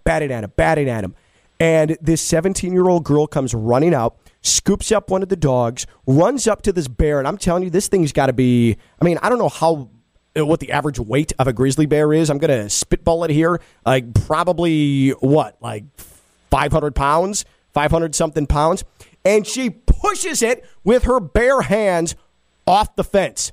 Pushes a grizzly bear off of a fence with her bare hands, gets all the rest of her dogs, and runs back inside. I mean, it is the ultimate badassery. It is something that I would never do because I would have doo-doo running down my leg. I would say, dogs, sorry, love you. You're on your own here. I can't do anything for you. And she just pushed the bear, barehanded, off the fence. I'm going to be sexist here and assume that's a mother bear with her cubs and not a male bear. Is that sexist of me to say? No. I think that's actually how nature works. They average 290 to 440 pounds. Oh, boy. A male is up over 500 pounds. Oh, my goodness. So it's fine. Like 450 pounds. Like that's it's a big bear. It's a big bear, and the woman, very deceivingly, with her outfit, looks like she's about 60. Yeah, she's wearing, but you're right. She's wearing like a nightie. It's something that my grandma used to. Yeah, like a flowing sleep gown. Like that's what she pushes this bear. She assaults off the fence. the bear. The bear and her bear cubs are going for a nice little walk. Yeah, on her fence. And the dogs come out of nowhere, ravenous, attacking the poor little bears. Just trying to spend time with family. I like to go out with my kids. I don't have dogs attacking me and women pushing me off of fences. She should be arrested for assault. And so that reminded me of this weekend, though. So I was out for a run this weekend, and in my community there's a canal, and so there's a lot of ducks and geese around, and usually you just run by them and they scatter or whatever. And some of them are used to people; they'll just stand there, no big deal. I noticed a goose, and this thing was big. I noticed a goose that didn't look like one I had seen before. It was sort of cream-colored, and I'm like, what is that? I haven't seen a goose that looks like that, and it's honking I'm like, oh, no big deal. Like, I'm getting close. I'm sure it's just like doing what geese do and sounding an alarm. Was it driving a car? It was honking, the noise that the goose makes. And it was honking, and I run by it, and all of a sudden it starts flapping its wings, and it starts to like take a couple of steps forward as I'm running by, and it gets into the air and flies at me. And my reaction was not to stand there and just be like, hey, it's okay, I'll take this. I went, and I'm not joking, this is the sound I made. I ducked, I covered my head, and I went, oh, no! And I immediately after that, like, I start, like, thrashing around, and then I realize, oh, my God, there's people across the street, and they are laughing at me because I went, oh, no! And I'm, like, spinning and throwing my arms in the air because I was afraid the goose was going to peck me. Birds are scary. I mean, it's the legit first bird attack I've ever suffered in my life, and I do want tails, and we have a dedicated open as well to take your animal tails at 888-760-3776, 888-760-3776. What are your tales of wildlife run-ins in South Florida?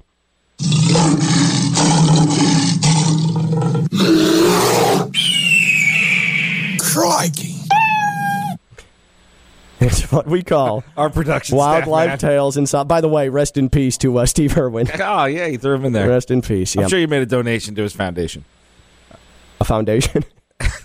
No? I'll work on it. So what is your wildlife run-in, Kokell? We can't afford living people, so we have to steal the voices of dead people. Sorry to Steve Irwin's family. Have you had a wildlife run-in, something scary with a... Similar to because down yours. here it happens a lot. This was in North Carolina. We drove down as a family, 11 hours down to some house in North Carolina. There was a whole bunch of us cousins. Like, it was a big family meetup. And the basketball court from the house we rented was across the lake. So you had to walk around the lake to get to the basketball court. Well, we would try to go, and this 9-foot swan, at least that's how my younger me remembers it, giant swan would attack the kids. It would basically, it sounded like it was like barking because it wasn't a normal like whack, whack. It was like an angry, probably honking, I guess, whatever that noise is. Yeah, I think they honk. Yeah, it would come at us, and it would attack and go after the kids, and we couldn't go. My older brother and my cousin, they made it because they just took off because they were a lot older than us. They ran and they got there, but us little kids couldn't get past. And then finally it came to the point where it got so bad where it attacked myself, my baby cousin Jenny. My uncle went by. Swan's just attacking people? Every time. I'm sure it had babies or eggs or whatever swans. Or it's just a jerk. Or it's just grumpy, like, get off my lawn, swan. My uncle walked by and it tried to attack him, but my uncle's like a yoked commercial fisherman clamor, angry guy with social etiquette. Yeah. Just turned and punched the swan in the head. Your uncle punched a swan? But it was like the same height as him. That's how I know it was tall. Like, they were like eyeball to eyeball. And he punched the swan. I love that Kokell's uncle boxed a swan. Yeah, and then the swan ran away. Stop bothering us. That is incredible. What are your wildlife run-in tales here in South Florida? 888-760-3776, 888-760-3776. Birds are jerks, man. They are. Geese can be angry. The swans, it's interesting. There's a lake in downtown Orlando. I believe it's Lake Eola, I think is the name of it. And it is known for the swans that hang out around. But it's right in the middle of downtown Orlando. And those swans are terrifying. They approach you. They're huge. They're taller than you. They're angry. For as beautiful as they are, their personalities do not match. Swans are dreadful creatures. Just awful, violent creatures. My uncle taught me when I was young, same uncle, that the prettier they are, the crazier they are. So maybe that's the problem with swans. I had no idea about anything swans until I saw them in Orlando, and it changed my they're mean. They're mean things. I think all birds are mean, though. They look mean with their beady eyes. They're always staring at me all creepily. I don't trust birds at all. Like, even people's pets. I don't trust pets that are birds. Anything with those little eyes, and I feel like their beaks are going to peck out my eyeballs. Yeah, well, your Brian McLovin-Rowitz has an intense fear of birds. Like, really? An intense fear of birds. Like any bird. Sparrow, turkey, doesn't matter. So he won't do stories about them on WPTV? No, not at all. Not at all. Your wildlife tales, your wildlife run-ins, 888-760-3776, 888-760-3776, or tweet at us at ESPN West Palm. When we come back, a little red light, green light, brought to you by Greenway Kia of West Palm Beach. Top topics in sports. Green light, yeah, I'm with it. Red light, nope, no good. And Kokell is going to bring it to us when we return. He's Kokell. I'm Ken LaVicka. I'm live on ESPN 106.3. Here's a message from Ken LaVicka. Athletes have a responsibility and should have a responsibility to meet with the press, but there's also a reality where Naomi Osaka is still competing in the French Open. Those two things can be the same. Kokell, hit the Open. On your mark. Get set.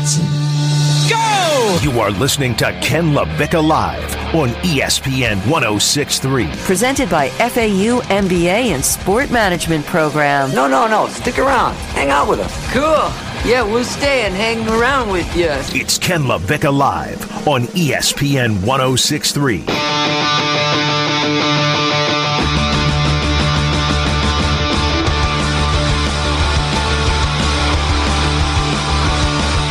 Well, it went from I'm not meeting with the media, I'll take your punishment, to I'm no longer in the French Open. Tennis, front and center, because the biggest star in the women's game is no longer competing in one of the premier tournaments in the sport. And it absolutely did not have to be this way. Ken LaVicka Live, featuring Kokell. It is good to be back with all of you coming off of the long weekend. Hope you had a great long weekend. Oh, I'm not sure if I'm supposed to say that. Here on ESPN 106.3, free ESPN app, and on your smart speaker. Hey, Alexa. Hey, Siri. Hey, Google Play ESPN 106.3. Anna John Levine. Accident and Attorney Studios, downtown West Palm Beach, Phillips Point Towers, right off the Intracoastal. And I will say this before we really dig into this Naomi Osaka saga. It's always good to see Kokell. But it's really good to see Kokell today and to talk to all of you and to be back with all of you, because when you're a parent, and Kokell has a 4-year-old, including a 9-year-old, I have a 4-year-old and a 3-year-old. When it gets to 3-day weekends like this, I am just wondering, when does it get to the point age-wise where you're not desperately praying on Sunday morning for your next work day to come? What age do your kids have to get to where you're not dreading the extra day that Monday and you have one more day of trying to survive your kids? My poor wife, too. I mean, just run ragged. And her and I on the same page, we were like, oh, this 3-day weekend is impossible. What age can you actually manage a 3-day weekend with kids? Like, is it 10, 11, 12? When can I enjoy a 3-day weekend? My kids need to move out. They need to get jobs, get an apartment, and move out. It's time. It's some responsibility. Yeah, like freeloaders. Good Lord, it's just... And just because you're bored doesn't mean I have to get up and get you food. I know. It's you're not hungry. You already ate. It's the screaming. You're bored. It's the yelling. It's the... Like, you've got a sister. In your case, you've got a brother. Go play with the sibling. That's what they're there for. It's why we put in the work to bring you the second one. I was such a bad parent, too. By Monday, I just wanted nothing to do with them. That I gave them their tablets, their TVs, the case of video games, put it all in their rooms. So they had those two. They also have a second tablet. Yeah. And they still told me they have nothing to do. And asked me to play with them. No, I don't want to play with you. I'm telling you. I'm not here. I'm not a clown. I'm not here for your entertainment. Every single situation like that, every single weekend like that, makes me fully understand why my parents sometimes had the emotions they had towards me and my sister. I get it now. I get it now. I just don't understand. And you can complain you have nothing to do. Your system itself, I bought like 9 games that are inside the system. Right. There's like 50 cartridges I know because I step on them all day long. Cycle because you don't put them away. Just play different games. Yeah. Stop telling me you're bored. You have 47 different My Little Pony toys. Play with them. And then such a bad parenting move that I make schoolwork be like a punishment thought. iReady is like the big reading and math program. Yeah. I'm like, oh, you're bored? Let's go do some iReady. Like, that's how I get them to finally leave me alone. And then all of a sudden, they're not bored anymore. Hey, but desperation calls for measures like that. And, man, is it good to be back. I mean, I fully appreciate employment, especially when it comes off of a 3-day weekend. Ooh, boy. I was going to opt out of parenting. Just opt out? Yeah, that's it. I'm done. Yeah, you're not going to you'll become a restricted parenting free agent. That's it. Yeah. I'm done. I just... It's too much. Yeah. And I took the kids to my wife had a full day Sunday by herself, but that didn't seem to change her motivation on Monday to really jump in. I took the kids to a friend's house all day long, and it could come Monday, it still was, where's Daddy? Come on. I tell you, man, I can hear the disdain in your voice, and I feel it. I feel it, and I understand it. Ken LaVicka Live featuring Kokell and Naomi Osaka. We talked about her last week, Kokell, when she made the announcement she wasn't going to meet with the French Open, and we did the show that every other sports talk radio show in America is doing today. Should athletes have to meet with the media? We covered this day one of Naomi Osaka with that social media post to the French Open saying, I mean no disrespect, but for my mental health, I'm not going to meet with the media. Which you came back and said she has to, and you caused her to opt out of the French Open. Yes, this is all my fault. But you basically said she has to do it. You are the guy who made her do it. I believe that there is a responsibility for athletes who make a ton of money and do so largely because of what fans are pumping into the sport. There's a level of accountability that needs to be had in sports. There needs to be immediate reaction. It needs to be post-game. There needs to be explanations because this is a give and take.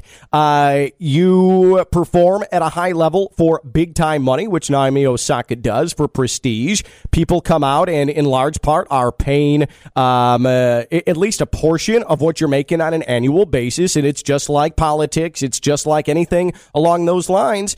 You need to be held accountable, and that's where the press comes in, and that's where post-game press conferences and post-match press conferences come. Naomi Osaka, though, announces yesterday that because of her ongoing mental health issues, and that is very serious and wildly important, and something that, honestly, it hits very close to me for a multitude of reasons, and Kokell. I mean, we both have had our own struggles, and we've discussed it, and we haven't hidden from it, but Naomi Osaka has decided that she is withdrawing from the French Open. As opposed to continually taking fines or even being expelled from the tournament, she has decided she's not going to play in the French Open. So this started with Naomi Osaka saying, I'm not meeting with the press. You had Rafael Nadal come out and express support for Osaka a couple of days ago, but also go on to say, I feel that it's a responsibility of the sport to meet with reporters after matches.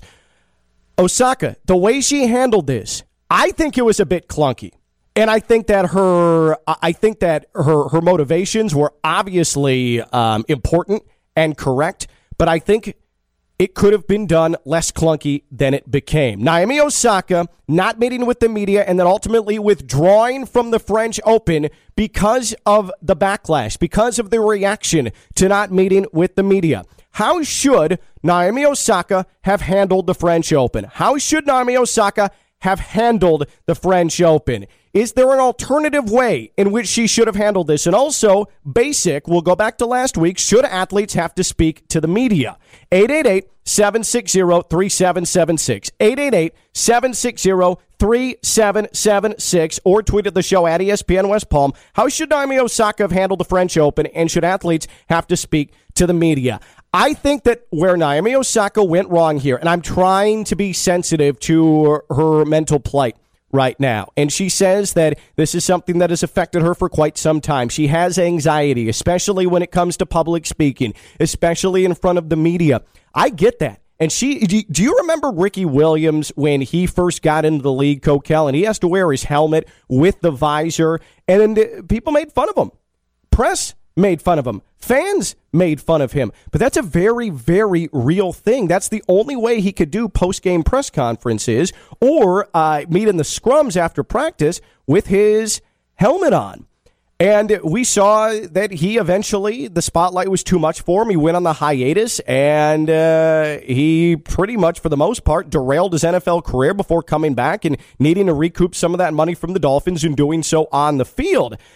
This is important stuff. It is. But I'm not quite sure that a social media post was the way to do this, because it appeared to catch Roland Garros, and that's where the French Open is played. It appeared to catch them off guard, and then they're scrambling, and it opened up. If I were Naomi Osaka, and she's 23 years old now, there's been a lot made of her age. She has been in the spotlight for a long time, including going back as a teenager. However, at 23, Isn't there some semblance of, you know what, I should address this beforehand with the organizers of the French Open? Maybe we can come to a compromise. And are we sure they didn't know it beforehand? Are we sure there was no conversations had? They certainly reacted as if they did not get a heads up about this. But isn't there rules in place of saying you have to talk for this long? It's policy. Where this is the consequence? And that's where... So that should be it, though. Credit to Osaka. She said she'd take the fine. Okay, and she'd take the subsequent fines. She was fined $15,000 for her first missed press conference that everybody knew was coming, and the conversation was on. And there were some detractors. There were some supporters.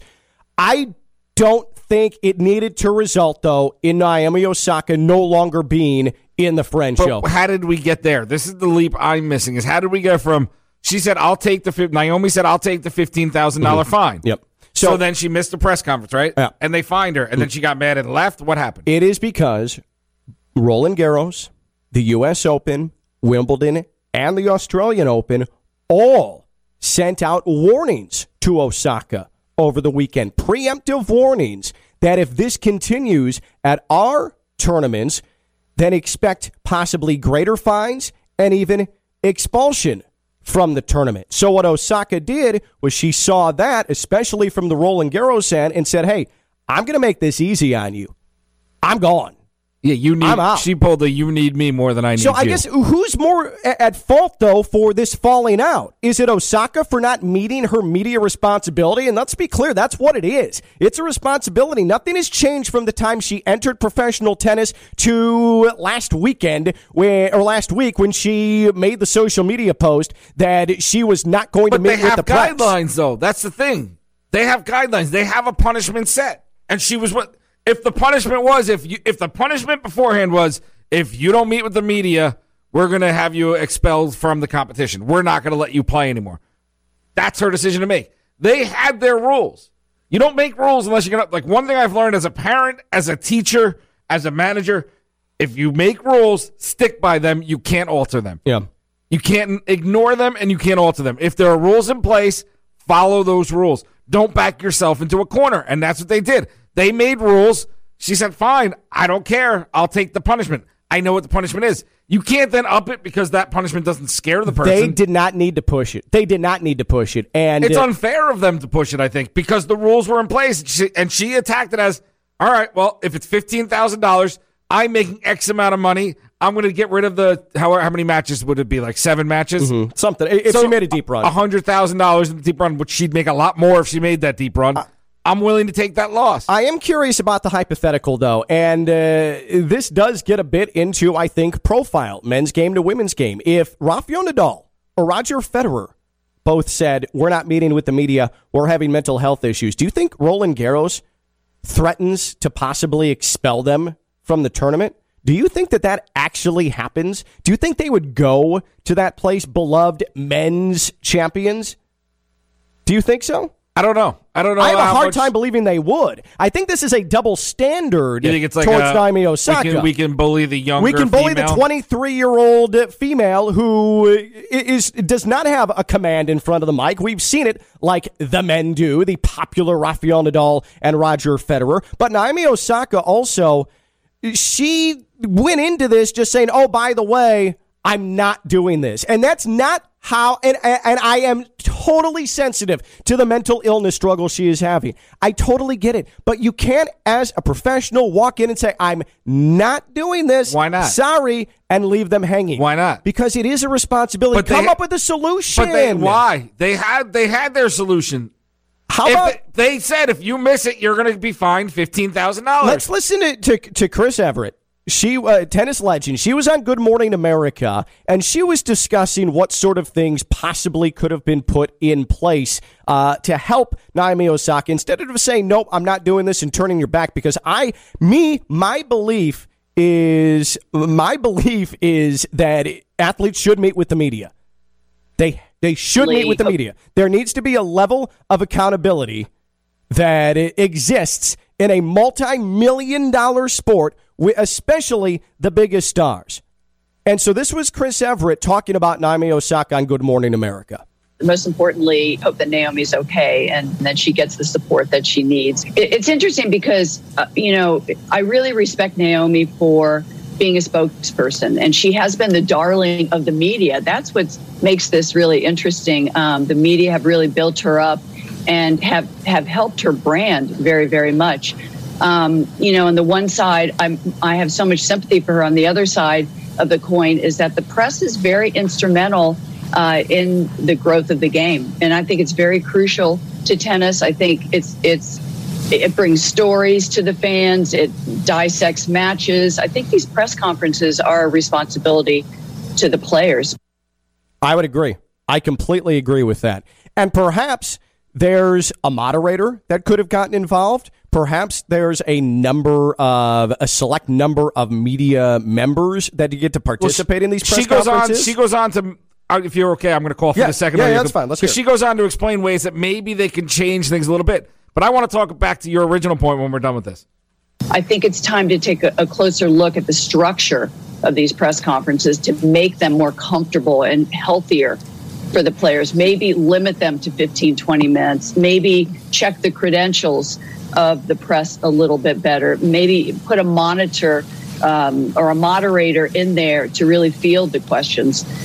And remember, these athletes are teenagers and in their early 20s, and they can't cope with what a 45, 50-year-old golfer can cope with. You have the press really have to have some compassion and some respect for the questions that they ask, because it's really putting a lot of the players off. I am not ignorant to the fact that there is press, there is media, that they're just digging and looking to throw daggers at athletes, okay? But also, it is so easy, and we see it now in every walk of society, especially in this country. It's so easy to just say, blame the media, bleep the media, fake news, all this garbage. Just take a dump on the media. That is not at its core what the press is for. And in sports, that is not what the press is for. And for Naomi Osaka to just blast out a social media post, hey, I'm not doing this, without trying to come up with an alternative, without trying to come up with a common understanding and a common ground, like that's as much on her as it is on the French Open. The French Open and Roland Garros pushed too hard to threaten expulsion? Absolutely. And if I was Naomi Osaka, I'd say, bleep it. I don't need the money. I'll leave too.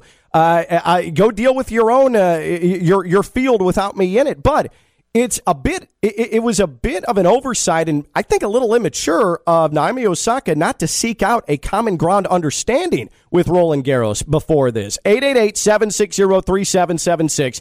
888-760-3776. How should Naomi Osaka have handled the French Open? And quite simply, should athletes have to speak with the media after games and after matches? Make it a requirement if it's a requirement. There's two things in running an organization you can't do. One, you can't set rules that you're not going to be able to back up. Two, if you set parameters and then people follow within those parameters, you can't be mad that they did so. The parameters for her were with $15,000. She was doing that. They can't then be mad and be like, well, that didn't scare you enough. We need to do something else. You set those parameters. So she's following the guidelines set by the employer. I'm with you. The French Open pushed too hard, and they moved the goalpost. That's not right. But this all could have been avoided as well if Naomi Osaka had a bit of foresight and tried to work with Roland Garros as opposed to just, this is how it's going to be, put her foot down. Why does she have to do that? If she put out the statement saying she didn't want to talk to the media, her responsibility, and if she didn't fulfill it, she'd get fined. Okay. And she was okay with that. But they came back. Why are you putting it on Naomi and not the organization? If there is a place that has been good to me, and there is a sport where I am making my livelihood, and one of my jobs... She's been good to them and made them money too. Kokell, if I came in one day, and after the show, and you and I work very closely on a daily basis, even outside of this show, we do a lot of production, we do a lot of different radio things. But if I walked in here one day, and I said, hey, just a heads up, like I'm not going to do this for the week. I'm not going to do this for the week. I respect it, and I understand its importance, but I'm not going to do this for the week. I don't think that would be received particularly well, and that's sort of the way that Naomi Osaka went about it. And again, I'm not trying to crush somebody. But again, there's guidelines in place. I guarantee if either one of us said we weren't going to do our responsibilities outside of the show, the comparable thing to a fine would be, all right, well, then you're not on the show. You wouldn't be on the show for the week.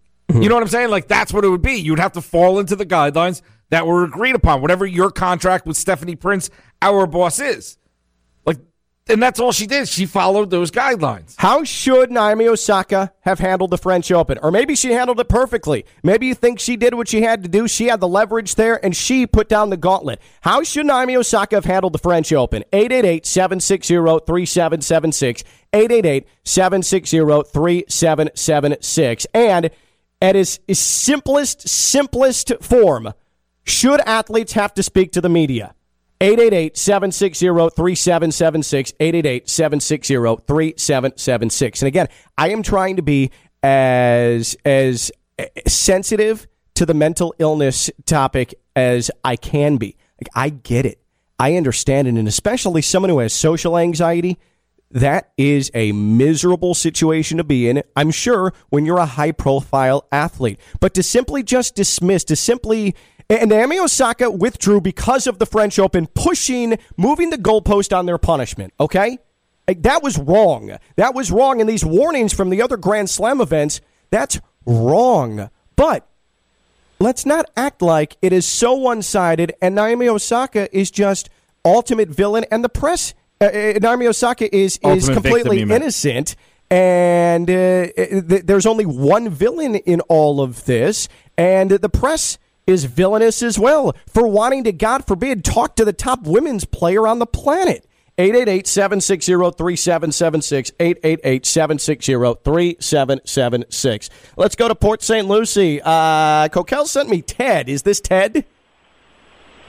Yes, it is. All right, Kokell was right. I didn't know coming off a 3-day weekend how sharp Kokell was going to be, so he's 1 for 1 now. Ted, what do you got for us? Well, I just think with the media, I mean, it seems like to me the media is making it more about them than the athlete. I mean, obviously, yes, the media is there, but it's about the athlete, man. They're the show, not the media. The media, though, and this is an entire industry, though, and the industry is built off of getting information, but also telling stories. And so what Chris Everett, what she said on Good Morning America today is extremely correct when she says that, hey, I mean, the media has done a very important job of making Naomi Osaka into a bit of what she is as a brand. Like, the play obviously speaks for itself, but the brand and the way she gets covered, like, that's important for her. There's got to be a little give and take, and you can't just tell one industry, sorry, not going to happen, when that industry is and has been built around a responsibility from the athlete. It's tough to immediately make that declaration and say, well, that's so. I mean, I get it, but at the end of the day, she earned what she earned. They made her, but she made herself. She's the best women's tennis player. I mean, that's all of her hard work, and the media just benefits off the fact that she is so good. But so, Ted, I guess there's a little bit of give and take there. There is give and take, and again, like the French Open, pushing it to maybe we'll just expel you. That's bull bleep. Like, that's garbage. And so I respect Naomi Osaka for putting it back on them and saying, hey, I'm out. Deal with it. So that she did the right thing there, and she can, because she has the money, she has the prestige to do something like that. But who are your teams, Ted, or at least one of your teams? What's your favorite team? Dallas Cowboys. Okay, so Mike McCarthy, and man, Cowboys fans, I mean, especially, like, does Mike McCarthy have to address the media after every game, do you think? Do you think Dak Prescott has to address the media after every game?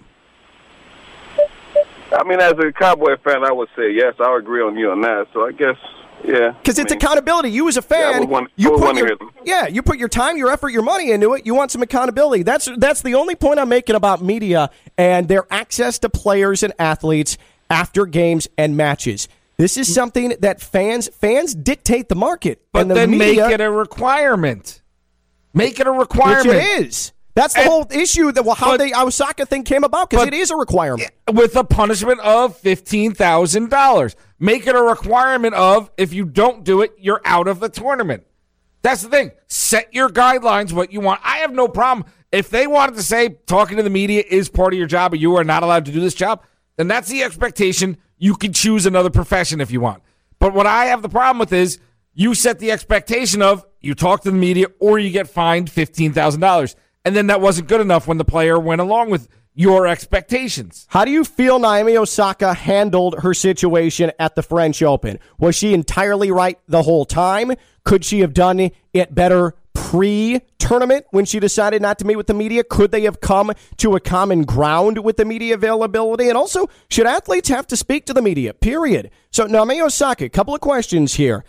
Are you okay with how she handled the French Open, and should athletes have to speak to the media? 888-760-3776, 888-760-3776, and tweet at ESPN West Palm. We'll talk with Pat Lawler and Associates personal injury attorneys later on in the show. We'll talk to him about Osaka and about athletes and media responsibilities.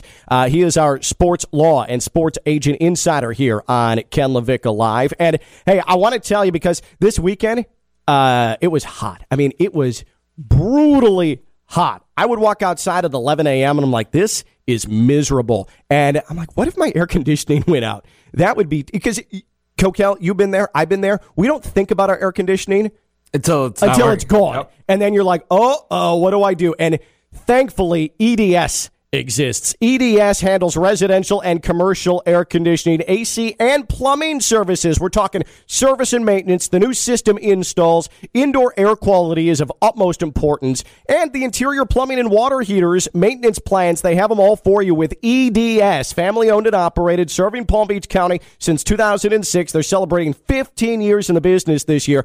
And you don't want to wait when you have an air conditioning emergency, especially in the summer South Florida heat. Most AC companies are going 4 to 6 hour appointment windows. EDS, it's a 2 hour appointment window. So you're not being held hostage all day in your steamy home. Licensed and insured, drug-free workplace, and EDS is a trained comfort specialist. It's hard to stop a train. EDS, make sure that you're getting a hold of EDS for your air conditioning and plumbing needs. He's Kokell. I'm Ken LaVicka, and we return Kyrie Irving and the Celtics logo. That was the battle of the weekend. I'm Ken LaVicka. I'm live on ESPN 106.3. The Heat are out. The Knicks are out. The Celtics are out. The Clippers are about to be out. And I can't wait for the rest of the NBA playoffs. Kokell, on a Friday, hit the open. On your mark. Get set. Go! You are listening to Ken LaVicka Live. Presented by FAU MBA and Sport Management Program. Turn it up! Turn it up! From the Anajar and Levine Studios in downtown West Palm Beach, it's Ken LaVicka Live on ESPN 106.3.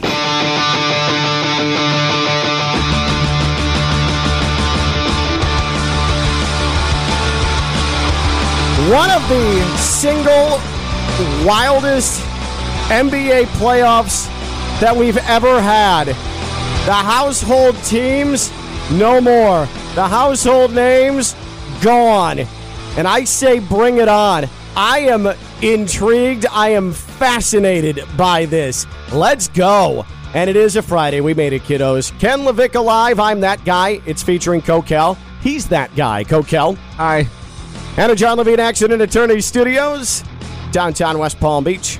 Phillips Point Towers, right off the Intracoastal.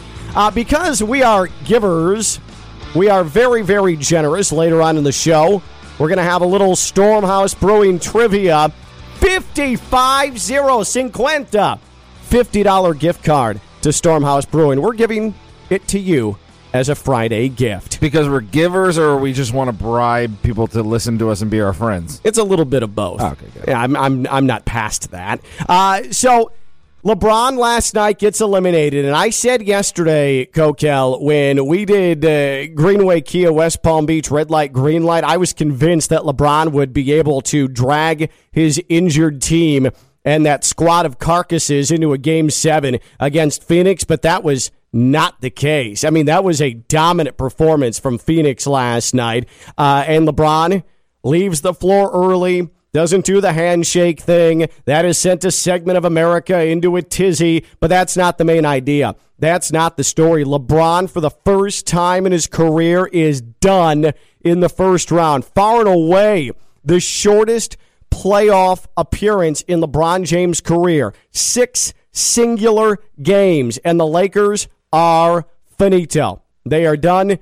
He is getting ready for step and repeats and red carpets for his new Space Jam movie. That's what the preparation is for now. But think about this.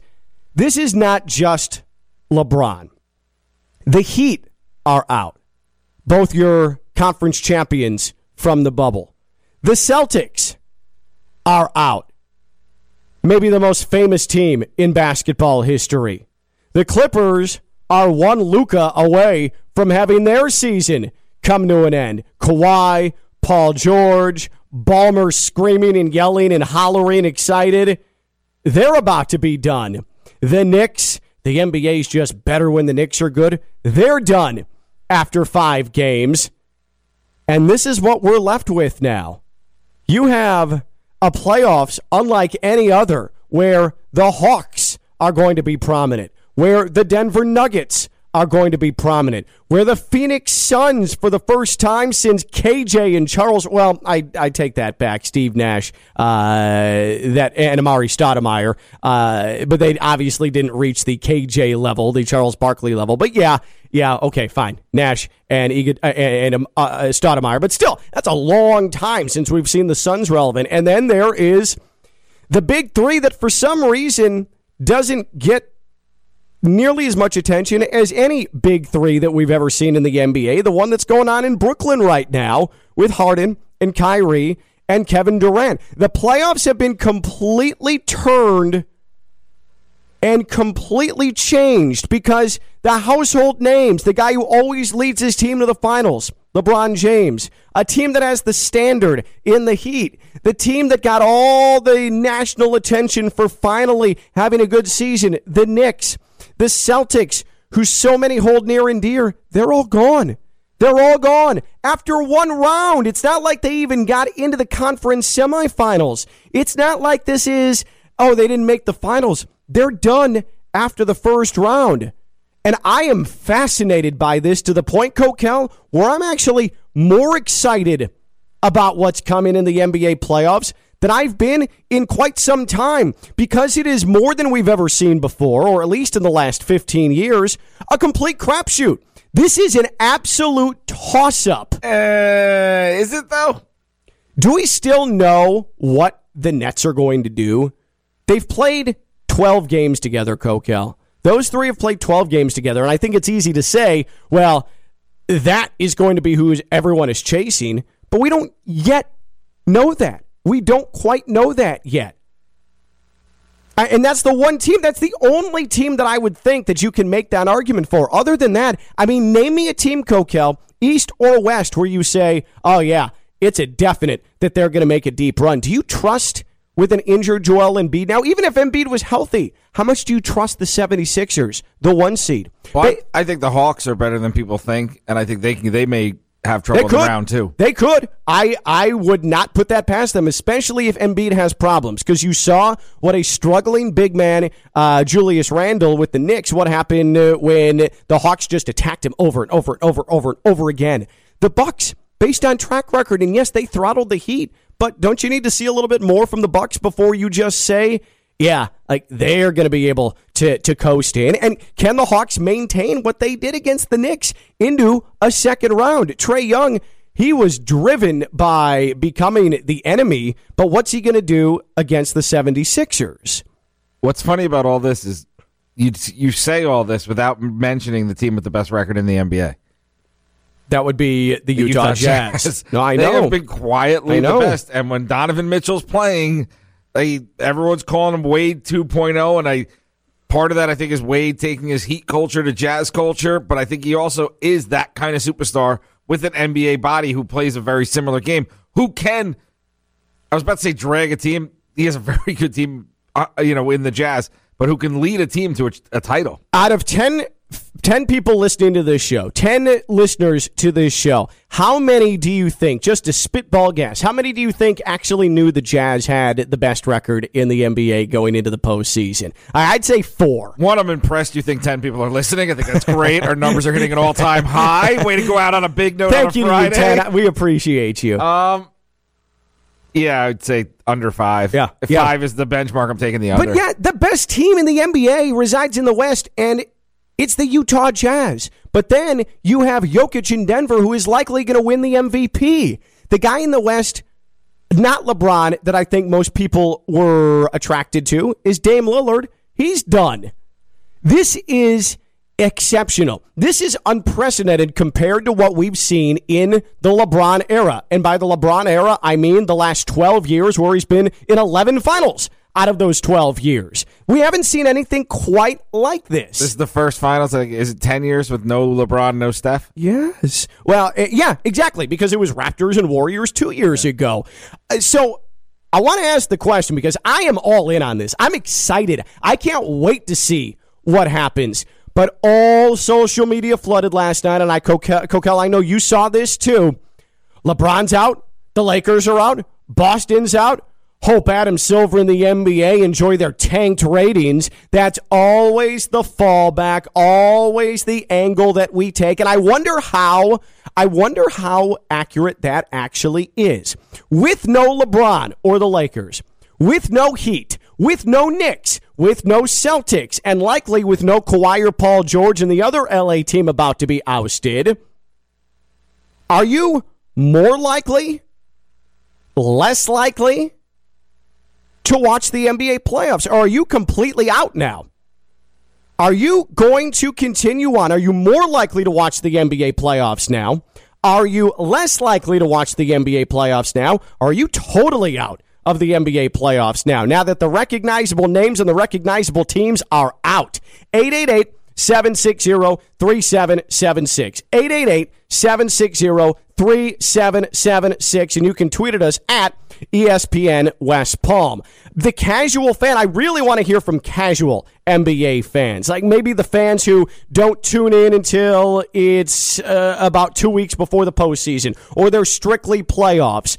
They don't like the mundane nature of the regular season. And then LeBron, like this is the thing about LeBron, Kokell, and this is why it's so significant that he's out in round 1, is that we've just grown accustomed to him carrying the torch. He's been the one who shouldered the entire NBA popularity load for well over a decade now, damn near 2 decades at this point. We knew he was going to make a late run. It was always easy for us in sports talk radio because it was at first, oh, LeBron, is he going to fall short again in the Eastern Conference Finals? Is he going to make the finals? Then, once he was in the finals every year, is he going to win a championship? Can he catch Jordan? Exactly. Can he catch Jordan once he finally started to win championships? And now in round 1, can he win one in Cleveland? Right. But it's not like even if LeBron was carrying the load with Cleveland. Now it's double impact. LeBron and one of the legendary franchises, the Lakers, are out. But then it's not just the Lakers. It's the Celtics as well. Down here, for me, it's the Heat with the culture. They're out. The Knicks, who got so much run in the weeks leading up to the postseason. And the celebration views of 7th Avenue. And all the talk about Madison Square Garden and how good it was to see the Knicks back to relevance. They're ousted in the first round. Now with the teams and the biggest names gone from the NBA playoffs, are you more likely? Are you less likely to watch the NBA postseason? Or are you flat out done? 888-760-3776.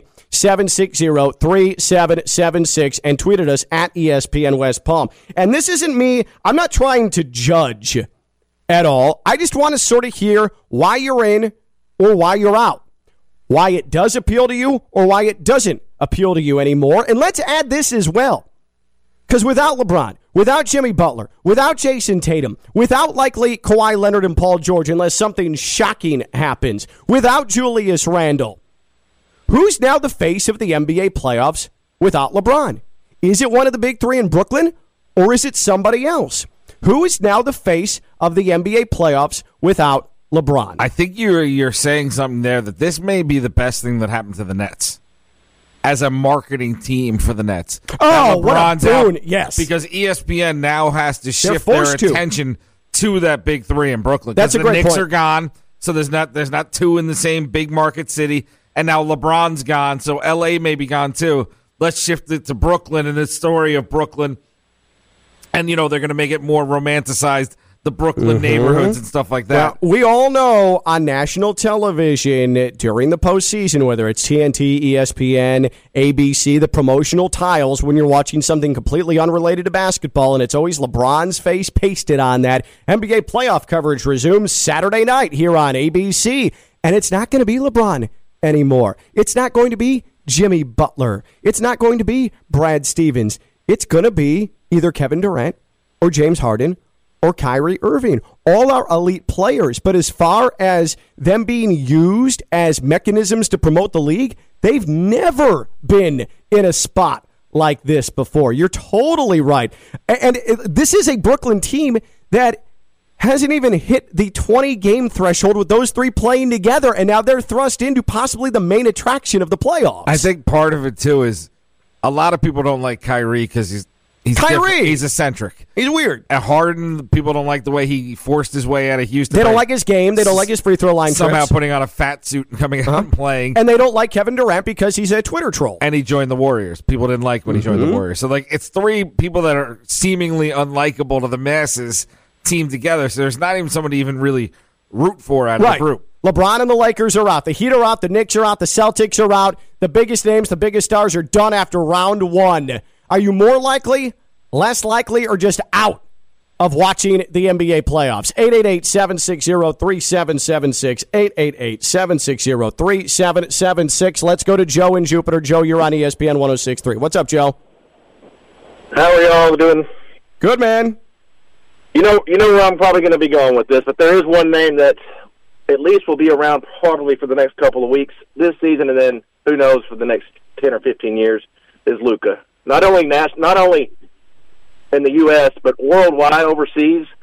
I've heard some phone calls from a local station back in Dallas that calls Slovenia and talks to local, establishment restaurants and stuff. Mm-hmm. They're just the whole overseas Euro.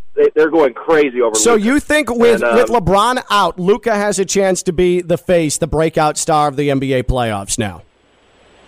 Well, for sure in the future. I don't know about this season. Okay, but I bet next season or the next couple of seasons. So for you, and I know you're watching because you're a Mavericks fan, and the Mavericks are about to close out the Clippers with no LeBron and the Lakers anymore, no Heat, no Celtics, biggest names, biggest teams just done after round one. We haven't seen anything like this in a very, very long time, if ever. For you, what's the main attraction of the playoffs now as someone who's watching? For me, even if the Mavericks, when they do end their season this year, I'm ready for a change, honestly. I mean, I appreciate what LeBron does. I appreciate what all those superstars that you named do, but I like the new younger superstars that are coming in, whether it's Donovan Mitchell or, Trae Young is going to do who knows what. Yeah. Ja Morant, I'm just ready. I've been watching it for so long, years and years and years. I'm ready for a change. I'm ready for some new superstars to start taking over. Me too, and it's not like I wouldn't watch it, and thanks for the call, Joe, but I can't wait to see what Trae Young does as an encore. Can the Jazz with Donovan Mitchell and Rudy Gobert and Kokell, what did we hear last year about right before the NBA shut down, the rift between Donovan Mitchell and Rudy Gobert because Donovan Mitchell thought that Rudy Gobert was reckless when he got sick, the COVID situation. Donovan Mitchell tested positive. And now can they actually, and they're a team of no-names. Donovan Mitchell is a star, but that's largely a team of no-names there in Utah as the best team in the NBA. What can they do? Chris Paul, a renaissance in his career. Devin Booker, 46 to close out the Lakers last night. What are the Suns going to be able to do? I love these questions. Our own Evan Cohen, 5-6, agrees with Joe in Jupiter, and he thinks Luka's the star. Luka is the face now of the NBA playoffs. That's what he's texting in. Luka as the face of the NBA. What was weird watching a Mavericks game, and I don't know why, maybe I shouldn't even notice it, there's a lot of times when they have three white dudes on the floor. Have you noticed It's jarring It to looks you? like old school Duke. Like, that's what I was thinking of. I'm like, is that where Coach K's going? Is that why he's leaving? He's going to go coach the Except Mavericks? Coach K has never had a player like Luka who can do Luka things. Is Luka the new face of the postseason, or is it indeed Durant, Kyrie, James Harden? But Kokell, that was a great point. Like, those three guys are three of the least likable stars, I think, to the mainstream that the NBA has to offer. And I don't think Devin Booker is in that spot yet. It would have been Damian Lillard if he could move on, because other than LeBron, I think that's the guy who people gravitate most towards in the West because of his playoff acumen. He's done. He's out. Like, who is it now? Who is the new face of the playoffs? Who's going to be, if the NBA had one promotional tile to promote their ESPN play-by-play coverage during the playoffs, who's the face now that goes on that now that LeBron is done? Who's the face of that? 888-760-3776, 888-760-3776, and tweet at ESPN West Palm. And also now, with the Lakers done, the Celtics done, the Heat done, the Knicks done, LeBron done, are you more likely, less likely to watch the postseason, or are you flat out of it? 888-760-3776. Oh, is in West Palm. Oh, you're on Ken LaVicka Live. What's going on, Oh? What's going on, fellas? Listen, I think for basketball fans, for people that actually like the game, that appreciate the game, I think they're more interested to see, kind of like what the last caller was saying. Out of everybody that you guys mentioned, who's really that good? LeBron James, Anthony Davis, Jimmy Butler. That's it. Yep. That's it. And we're really only mentioning Jimmy Butler because he plays for the Heat, because he plays for the hometown You're team. right. You're right. But if we go back a couple of years when with free agency, he wasn't even top 5 Sure. of proposed free agents. Sure. So it's not really that big. It's big right here in South Florida, but that's it. To throw the Knicks in that equation, come on, bro, that's irresponsible. The Knicks have had a success of a year because they were nowhere, not even close, nowhere on the Vegas odds, nowhere in anybody's heart other than a true Knicks fan for the last 15 years, and they made the 4th seed. Oh, they made the 4th seed. Oh, everybody. I'm bored with you. I am on board with you. Oh, like you and I are on the same page with that. But you know how it is, especially down here. Like there was Knicks fever. Even if you and I think it's insane, but it was there. Absolutely. But and they deserve it. They deserve it. I don't think we framed the same question when Kansas City went to the Super Bowl with Pat Mahomes. Everybody had all of a sudden Kansas City fever. That dude is the truth, and he got a team around him. That's the truth. Now the NFL everybody got Devin Booker fever. That dude scored 47 points last night. And here's the thing, and he though. has an amazing squad around him. He does. The NFL is a different beast, though. The NFL is so nationalized now, where I think that there is just as many players who people are a fan of, fans are rooting for, than teams. Where the NBA can be a little bit more regional, but LeBron seems to be the guy who always was the binding part of that. You're an NBA fan. Oh, you tell me right now, who is the face of the playoffs now for you? Who should the league be promoting as the guy? I think honestly, I look past KD, Kyrie, and James Harden on the Nets. Quite frankly, I'm not a fan. You're trying to make a super team. It's a team of all stars. I'm looking at Devin Booker. Mm-hmm. I'm looking at Luka Doncic. You know what I'm saying? I'm looking at those two guys. Those two guys are the future of the NBA, period. Whether they stay with their teams or they somehow get out and go to another team, those are going to be the guys' names that we're talking about for years and years to come. And look at who's around them. They're not super teams. No. You got an aged veteran in Chris Paul, but you got up-and-comers that nobody's talking about. They're not even up-and-comers. Let me tell you something. DeAndre Ayton made Anthony Davis look foolish that year. And nobody wants to talk about it. No, you're right. Made Anthony Davis look foolish that year. Miles Bridges made Kentavious Caldwell-Pope and crew look foolish no doubt. that last series. No doubt. Okay, all those guys deserve all that credit, too. Yep. Even Tim Hardaway Jr. in the Dallas Mavericks. All right. Tim Hardaway Jr. is a little much. Oh, we appreciate the call, man. Deserves a little credit. Oh, thank you, brother. I appreciate it. Lost me at Tim Hardaway Jr. Come on. Yeah, I get it. He's not that great. Plus, the Knicks for Porzingis trade was terrible. Hardaway Jr. You're having PTSD he was a about throw-in that. in the deal. Yeah. But I do think that this is a great advertisement for the league, too. Do you have Booker fever? I do. I really love Devin Booker. And I think it was... Did you get it from Kylie? From what? Sorry, go on. Okay, I don't even know what that meant. Kylie Jenner. Come on. Oh, I got you. You're right. It's the only way I'm getting Booker fever. Okay, TMK. But I think it was a couple of years ago where I was sort of ripping Devin Booker because he was just sort of throw up a bunch of points. He had, he threw out the occasional 35-point game, but the Suns were absolutely dreadful, just awful. He came off as whiny, and I think it was Evan who said, no. I like Devin Booker's game, but obviously there needs to be something there in Phoenix. And sure enough, I mean, Chris Paul has matured the hell out of that team. Devin Booker is now an elite scorer who, I mean, that's a great player right there. Why I like Booker a lot. Why can't I get behind Luka? I don't understand it. And I was all in on the Luka hype before he got to the league, reading Mina Kimes' story about him before he was drafted. I can't find the buzz in his game that everybody else is finding. I think he shoots too much. He reminds me a lot of Harden with the Rockets. I mean, do you think it's the technical fouls? It's the fact that he's whiny on the floor. He's very similar to LeBron and always asking for the call. That's the one thing I can think of, because other than that, I don't know what's unlikable about Luka. I'm trying to figure it out, because I think he should be everything that I like about players, because usually I like the whiny guys. Look at the history of players I've talked about on this show or just in life. Like, those are the guys that everyone hates. They're annoying. I usually like them.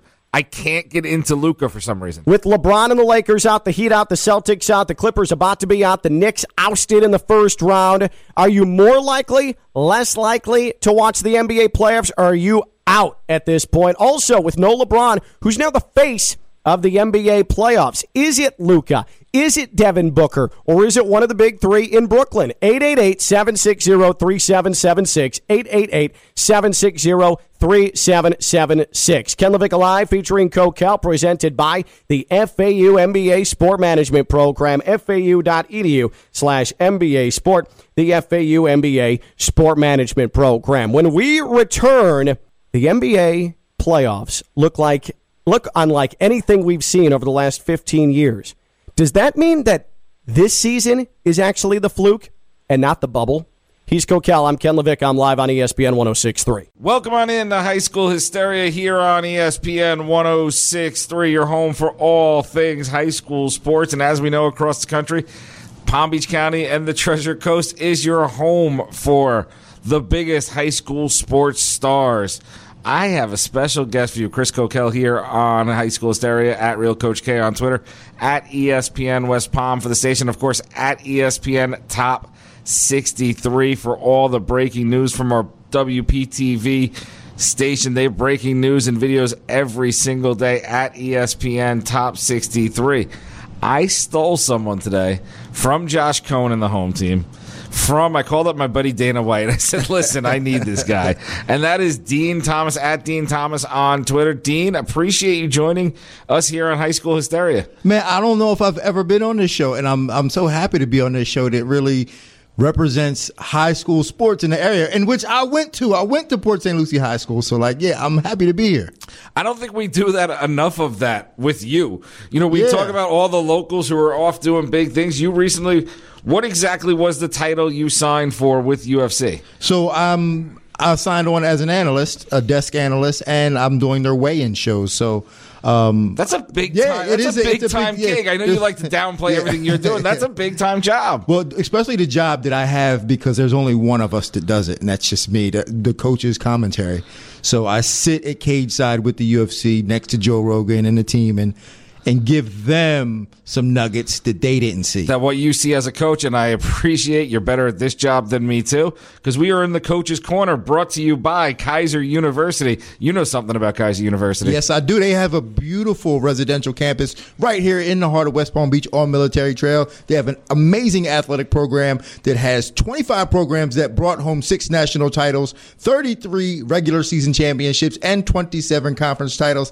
From the academic side, you can get your associates, bachelor's, and master's degree from a variety of different subjects, whether that be criminal justice, film, sports management, technology management, or a ton of other fields. So check out Kaiser University and get more information at kaiseruniversity.edu/residential. There's no better place to be. And we're going to get into the meat and potatoes of the topic here, why I stole you and had you come in. Then Kaiser University calling those playoff football games from their stadium. With right next door, you got a driving range, you got a baseball field. The flag football team is dominating. They dominate all over the place. We have this golden little nugget of Kaiser University right in our backyard. Yeah, and I was with the cheer squad. Their cheer squad is like 3-time national champions. So they're just all around like a hidden gem in the area. And so many of their kids come from Palm Beach County and the Treasure Coast, like you did. You said you went to Port St. Lucie High School. What year did you graduate Port St. Lucie? Oh man, I don't want to age myself, but I'm not 2015. Yeah, last year. No, 1994. But to make up for that, my son actually goes to Treasure Coast right now, and he's graduating in 2 years. So wow, so you're all over the. Listen, I'm a representative of the Treasure Coast. Now, is there any fights inside the house? Is there any rivalry between the Jaguars and the Titans? Well, yeah, me and my son, we fight every day over who's better. I'd be like, Jaguars, boy, slap, slap, slap.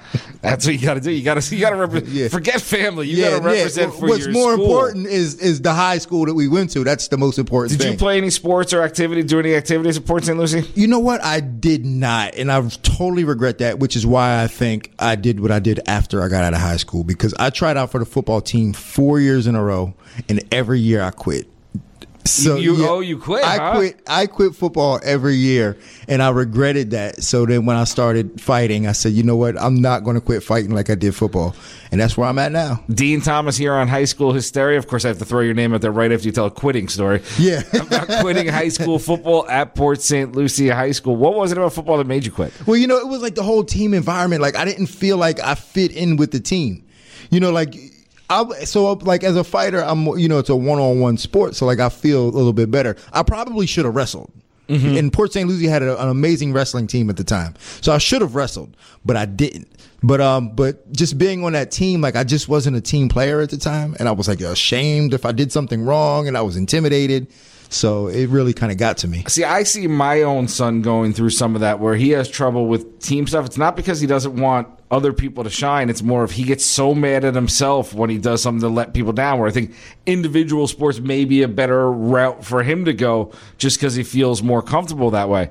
But I don't know, besides wrestling, what individual sports will really stand out, because they don't have MMA in it. How did you find MMA? Because it wasn't there in high school, and we'll get into that in a minute. No, so right after I got out of high school, my sister, this is when the UFC first came out. It was 1993, but I graduated in 94. So around that time, I saw a video of the UFC, and it was right then and there at that moment, I said, I have to learn how to do this. Because I was a small guy too, so not only was I was intimidated by football players, but I was also intimidated by other men that were bigger than me. I was 100 pounds in high school. So I said, I have to learn how to defend myself. And then that's how it started. That's awesome. So it was really just out of fear. Yeah, it was for sure. You know what? Everything. Fear is the greatest motivator you can ever have. Being afraid of something is a pretty strong motivator. So yeah. So what was the first step to get into it though? Because there's this leap that I keep hearing about you going to high school, and then I was like, all right, well I got into fighting, and then I became one of the bigger fighters in the world, and then all of a sudden I became an analyst in the world. How did we get there? Where's the path? Yeah, I just showed up. No. So I had nobody else. There was no one else. No, so at the time there was no place to train and learn how to do this. But there were seminars, the Gracie family and other fighters would travel and do seminars, and I would look and find out where those seminars were, if they were in Florida or anywhere on the East Coast. And I would drive to them, and I would learn some stuff. Then I would come back, and me and my buddy Paul Rodriguez, who also went to Port St. Lucie High School, he played football there actually all 4 years. But we would train together in my yard. Just me and him. Yeah, just me and him. And now he actually runs a gym in Orlando and coaches a lot of UFC guys now still. But it was just me and him, and we trained together. And then we started fighting together, throughout Florida in bars. Now, would you fight in bars? Because I've talked to people there's a Coach Fitzhugh from Jensen Beach who also did that. I asked him about his fighting career, and he's like, well, a lot of times it's just me fighting in bars for I know him actually. But that's what it was. It was they would set up cages or rings inside bars, and we'd go in there and fight. And that's how it started. And just one thing led to another. The UFC got bigger and bigger and bigger. I got on some reality shows, and next thing I know, What reality shows? Come on, I was on. You were on Real World 5 San Diego? No, I was on the Ultimate Fighter season 4, the comeback season as a competitor. And then I did the Ultimate Fighter season 21 as a coach. So it was like all these little things were just very helpful for me to doing what I'm doing now. So how does one get into it now? Or do you think this is something that athletic directors and administration, I'm sure right off the bat, they're going to hear a segment, oh, they're talking about bringing MMA to high school. Fear, insurance, liabilities are all going to run through their heads. Is MMA something that should be available to high school kids? If not MMA, I do think Brazilian Jiu-Jitsu should be. Now, the guy who I got my black belt... like me, the difference. Yeah, so Brazilian Jiu-Jitsu is a grappling art. It's very much like wrestling, Is that but what submissions. the Gracies were doing? Yeah, right, exactly. Because I grew up... I graduated in 97. Yeah. So we're saying you're graduated same year as my brother, which, when you have a brother that age, you kind of feel like you're all lumped together. Yeah, because I hung with his friends. So I understand that time frame of when they were the biggest thing in the world. Yeah. So the guy who I got my black belt from runs an accredited program at UCF, a Brazilian Jiu-Jitsu program. It might be the only one in the country, but that's a start to where it's starting to be accepted. And Brazilian Jiu-Jitsu is a grappling art, very similar to judo or wrestling, but submissions are involved. And actually, I think there's a law now where all cops in Michigan or something have to be at least a blue belt in Brazilian Jiu-Jitsu because it's so good for your temperament and all these other different things. So when we talk about like martial arts, and I say, I got into it from fear, but it's really good for students in terms of learning patience, temperament, structure, and things like that. So I recommend it to schools. What about like anger issues? Anger management. Of the best athletes in the world, and I say the world because we see the athletes out of South Florida are the best athletes in the world.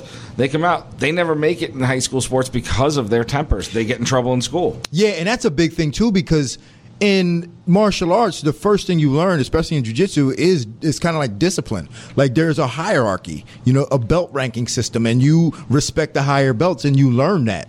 And you learn how to respect older people or people that are above you. So, of course, like it really does help with anger issues, just everything positive that can come out of doing something you can get from doing Brazilian Jiu-Jitsu.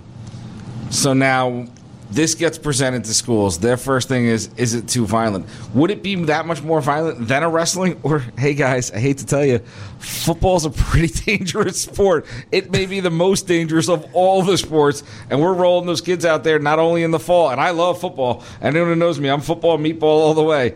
But we're also having them play again in the spring. Is there a way to make it safe for kids to do this kind of combat fighting? It's a lot safer than football. In my opinion, it's a lot safer than wrestling because it does start on the ground. Like wrestling, kids are getting thrown down and they're getting pile drived and landing on their head. Neck wrong, yeah, right? exactly. And in jiu-jitsu, you don't do that. You start on the ground. Now, submissions are involved, but with those submissions, you do have the ability to quit. Now, I have one of my fighters, Jillian Robertson, who graduated from Westwood, fights in the UFC now, is tied for the most submissions in women's MMA. So it's for me when I saw her compete, when I see her competing against grown men twice her size. I mean, do you know what that does for women empowerment? Yeah. I mean, you know what I'm saying? Like what that does for women's empowerment is incredible. And I don't know where else you can get that. And just in women's empowerment and just confidence for the person who maybe thinks, I have this desire to compete at that level, and I'm not sure where to put it, but here's a place where I can train with others, be with others, but also be by myself and compete by myself. Because like you said, you left football because you didn't really feel like the team vibe was there. But yet you've been in a sport that you can call it individual, but every time I followed your career, there's a team attached. Yeah, there was a team attached. So then I learned how to embrace that team. So like once I got more confidence in myself, because that's where it came from. I didn't have a lot of confidence in myself. Once I got that confidence in myself, then I learned how to embrace a team and be a part of a team, and then let a team be a part of myself. So, and that's what it was that it taught me the confidence to then be able to share what I do. UFC legend. I'm going legend on this my one. goodness. Dean Thomas joining us here on High School Hysteria. More importantly, Port St. Lucie grad. That's the biggest notch on the belt, that he went to Port St. Lucie High School, training one of the top fighters in the world who went to Fort Pierce Westwood. We're going to book for next week. Dean doesn't know this yet, but he'll be getting texts from me after the show. Jillian, when you see @RealCoachK, follow you on Twitter. It's for you, working for free for me and doing a show with me coming up. I don't know how you feel about this fight going on this weekend. On my birthday, by the way. Happy birthday to me from all the listeners. Oh, happy birthday. I didn't know it was your birthday. June 6th. Sunday is my birthday. Really? And, you know, we have parties around this office the day before everyone's birthday. This place there's tumbleweeds flying by. I know. No one even knew it was your birthday. All right. You know, I got you on Monday. All right. Thank you. It's also JMP's birthday, the great Jeremy Marks. We're not worried about him. Yeah, exactly. We're just talking about Coach K. I got lost in my birthday. Oh, yeah, the fight. The fight going on this weekend. Floyd Mayweather and which Paul is he fighting? I don't know. Logan Paul. I just found out that there wasn't one, that there was actually two of them. I thought they were the same person. Right. In the fighting world, in the respectable fighting world, how do people look at that fight? Like, is it something where you're like, why are we doing this? What's going on? All these fights that have been coming up, and now you see guys challenging former UFC guys left and right, too, along with boxers. How do you guys feel about it? The real fighters, where you know there's no gimmick, where you know, hey, we're not just going to do this, we're actually going to fight in your world. Well, the real fighters just want these kids to fight other real fighters. That's all we want. So the fact that Logan Paul is fighting Floyd, now we just hope that it's real and that Floyd does not take it easy on him. That's all we care about. Because they put out the stipulation that no matter what happens, it doesn't count on anyone's record. So. Yeah, but Floyd, exactly. So what we can see is just Floyd embarrassing him, and that's all that counts. That's what you want. That's what we want. That's all we want. Is we want Floyd to just stop him. You know, just sit him down, hit him in the body, have him sit down, and then we'll be happy. We'll be happy with that. And who was the fighter who fought one of the Pauls that was a UFC guy recently? Ben Askren, who's a good friend of mine. He used to actually come down to Jensen Beach and coach at Jensen Beach with Ben Tomes when Ben Tomes was coaching wrestling there. So Ben Askren, he's a Olympian and two-time All-American, four-time finalist, but is a good friend of mine. I took that as he just took the payday and said whatever. That's what exactly. I mean, if you've seen his body, he didn't work out at all. And I don't blame him. He came off hip surgery. So he can't box. That's the thing is he's not known for not only is he not known for striking, he was one of the worst strikers in MMA. But he got a good paycheck. Yeah. And just name notoriety for future things that he does. He made probably $500,000 to just go out there. Dean, I'm going to tell you a little secret. Someone offers me $500,000 to fight you. You can embarrass me up and down US 1 all you want. Yeah. Listen, I don't. But for me, as a fighter, I don't know if I would have did that for against that kid. I guess it's different. Me, who as a former math teacher turned radio dope, I'll take the $500,000. I don't if they were all right, you get to fight, Mike Tyson for $500,000. I'm like, all right, I'm in. But there's no shame in that. Yeah, there's no shame in that. But I don't know. I couldn't lose to Logan Paul or Jake Paul. Would you lose? I don't know. I mean, they actually can fight a little bit. They actually do put in the work. Yeah, right? They put in the work. But Jake Paul is fighting one of my fighters coming up. So Tyron Woodley. Yeah. I don't know if he's going to get into that, but mine as well. Now I already brought it up. Yeah, now that I was waiting for you. I didn't know if I was supposed to. Bring it up. So Jake Paul is fighting one of the guys that I've been training with for the last 15 years, and that's Tyron Woodley. He's the former welterweight champion of UFC. Just got out of the UFC and he's fighting Jake Paul somehow. So is he going to let up, or you think he's coming to win? No, he's coming to win. No, there's no way Tyron Woodley allows that kid to beat him.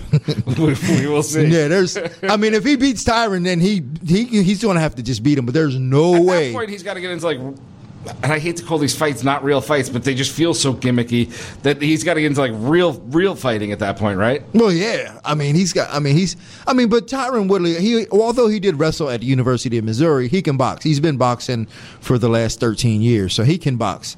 So, it'll be interesting. He's a little undersized, but, he's going to hit this kid really hard. If the Pauls win somehow these next two fights, I'm calling for it. Dean Thomas is going to be the superhero we need to stop them. That's what it's got to be. If the Paul brothers win the next two fights, I'm going to go train with them. I want to do what they're doing. However you're going to bring all your fighters to the Paul house? Yeah, whatever they're doing, I'm hanging out with them if they win these next two fights.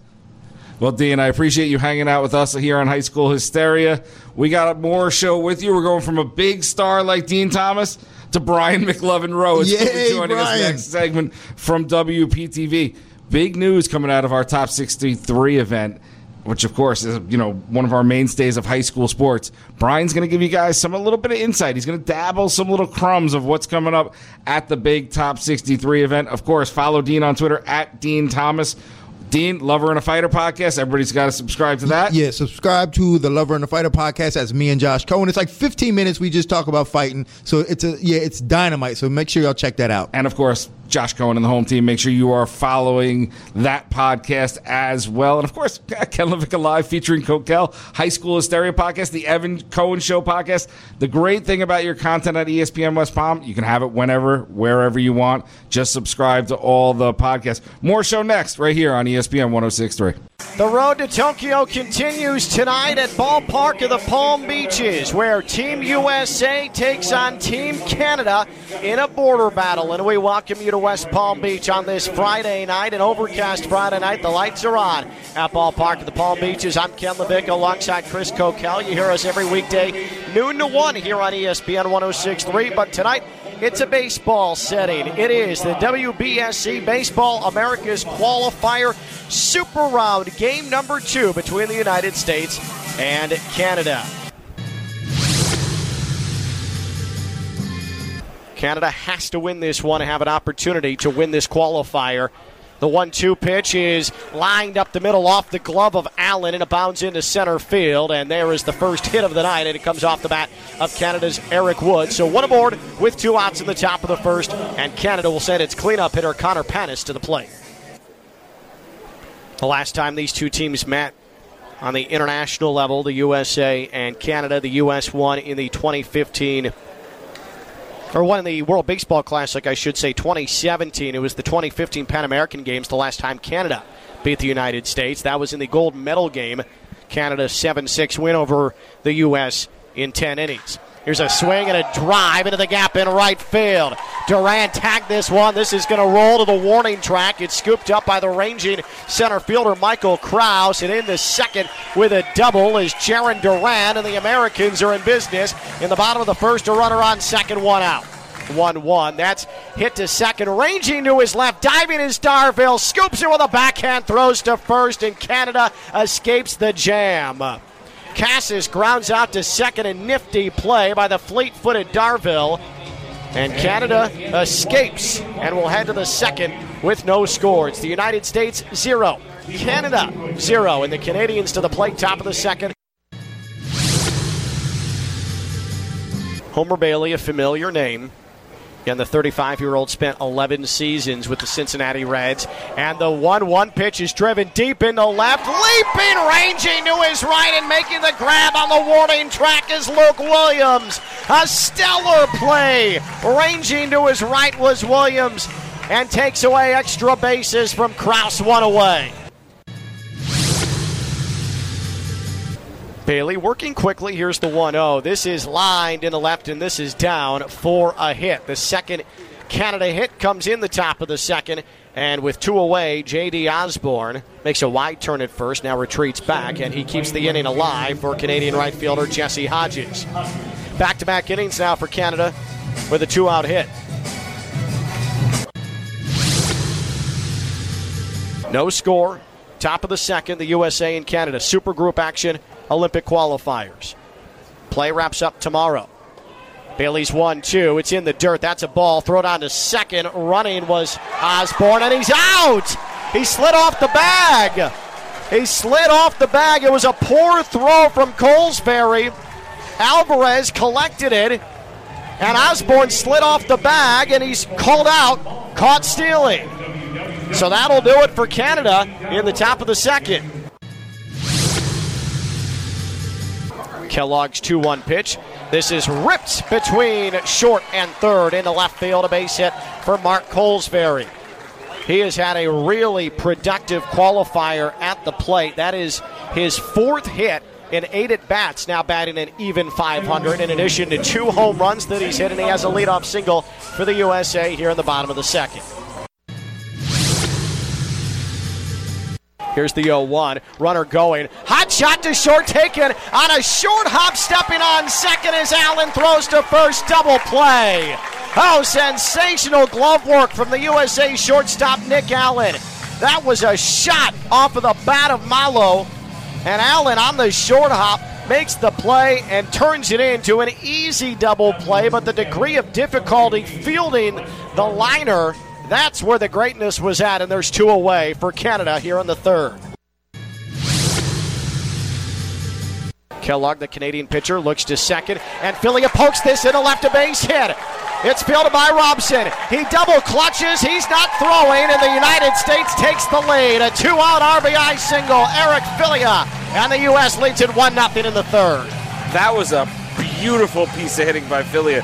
Because the shortstop was holding the runner on and the third baseman was still playing down the line, he didn't even try to pull it. He wasn't trying to hit it hard. He said, let me just slap at it and hit it the other way. Beautiful oppo hit for Philia. And Robson did not come up cleanly with that ball.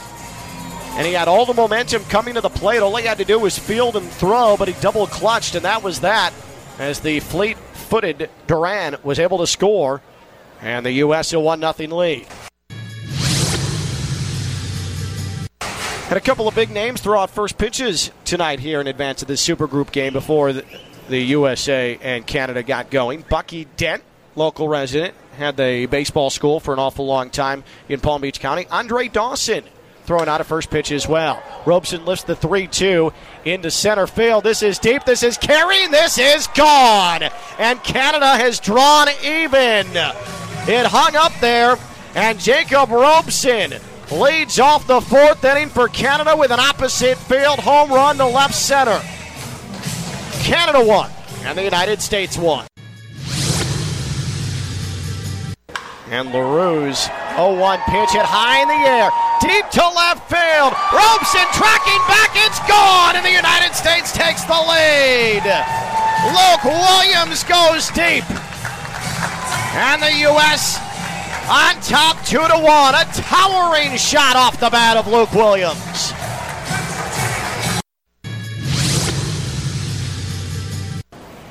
Parrish takes a glance at Darvill and delivers to Robeson. This is hit hard, and it is past the outstretched arm of Nick Allen at short in the left field. Base hit, back-to-back singles for Canada with 1 out in the 6th inning. And Eric Wood, the third baseman, comes to the plate. And the 0-1 pitch from LaRue. This is lined down the right field line. Fair ball, and this is going to roll into the corner. Colesbury around second. They wave him in at third. Colesbury's going to score. And into third with a stand-up triple is Eddie Alvarez. And the United States takes a 3-1 lead in the 6th.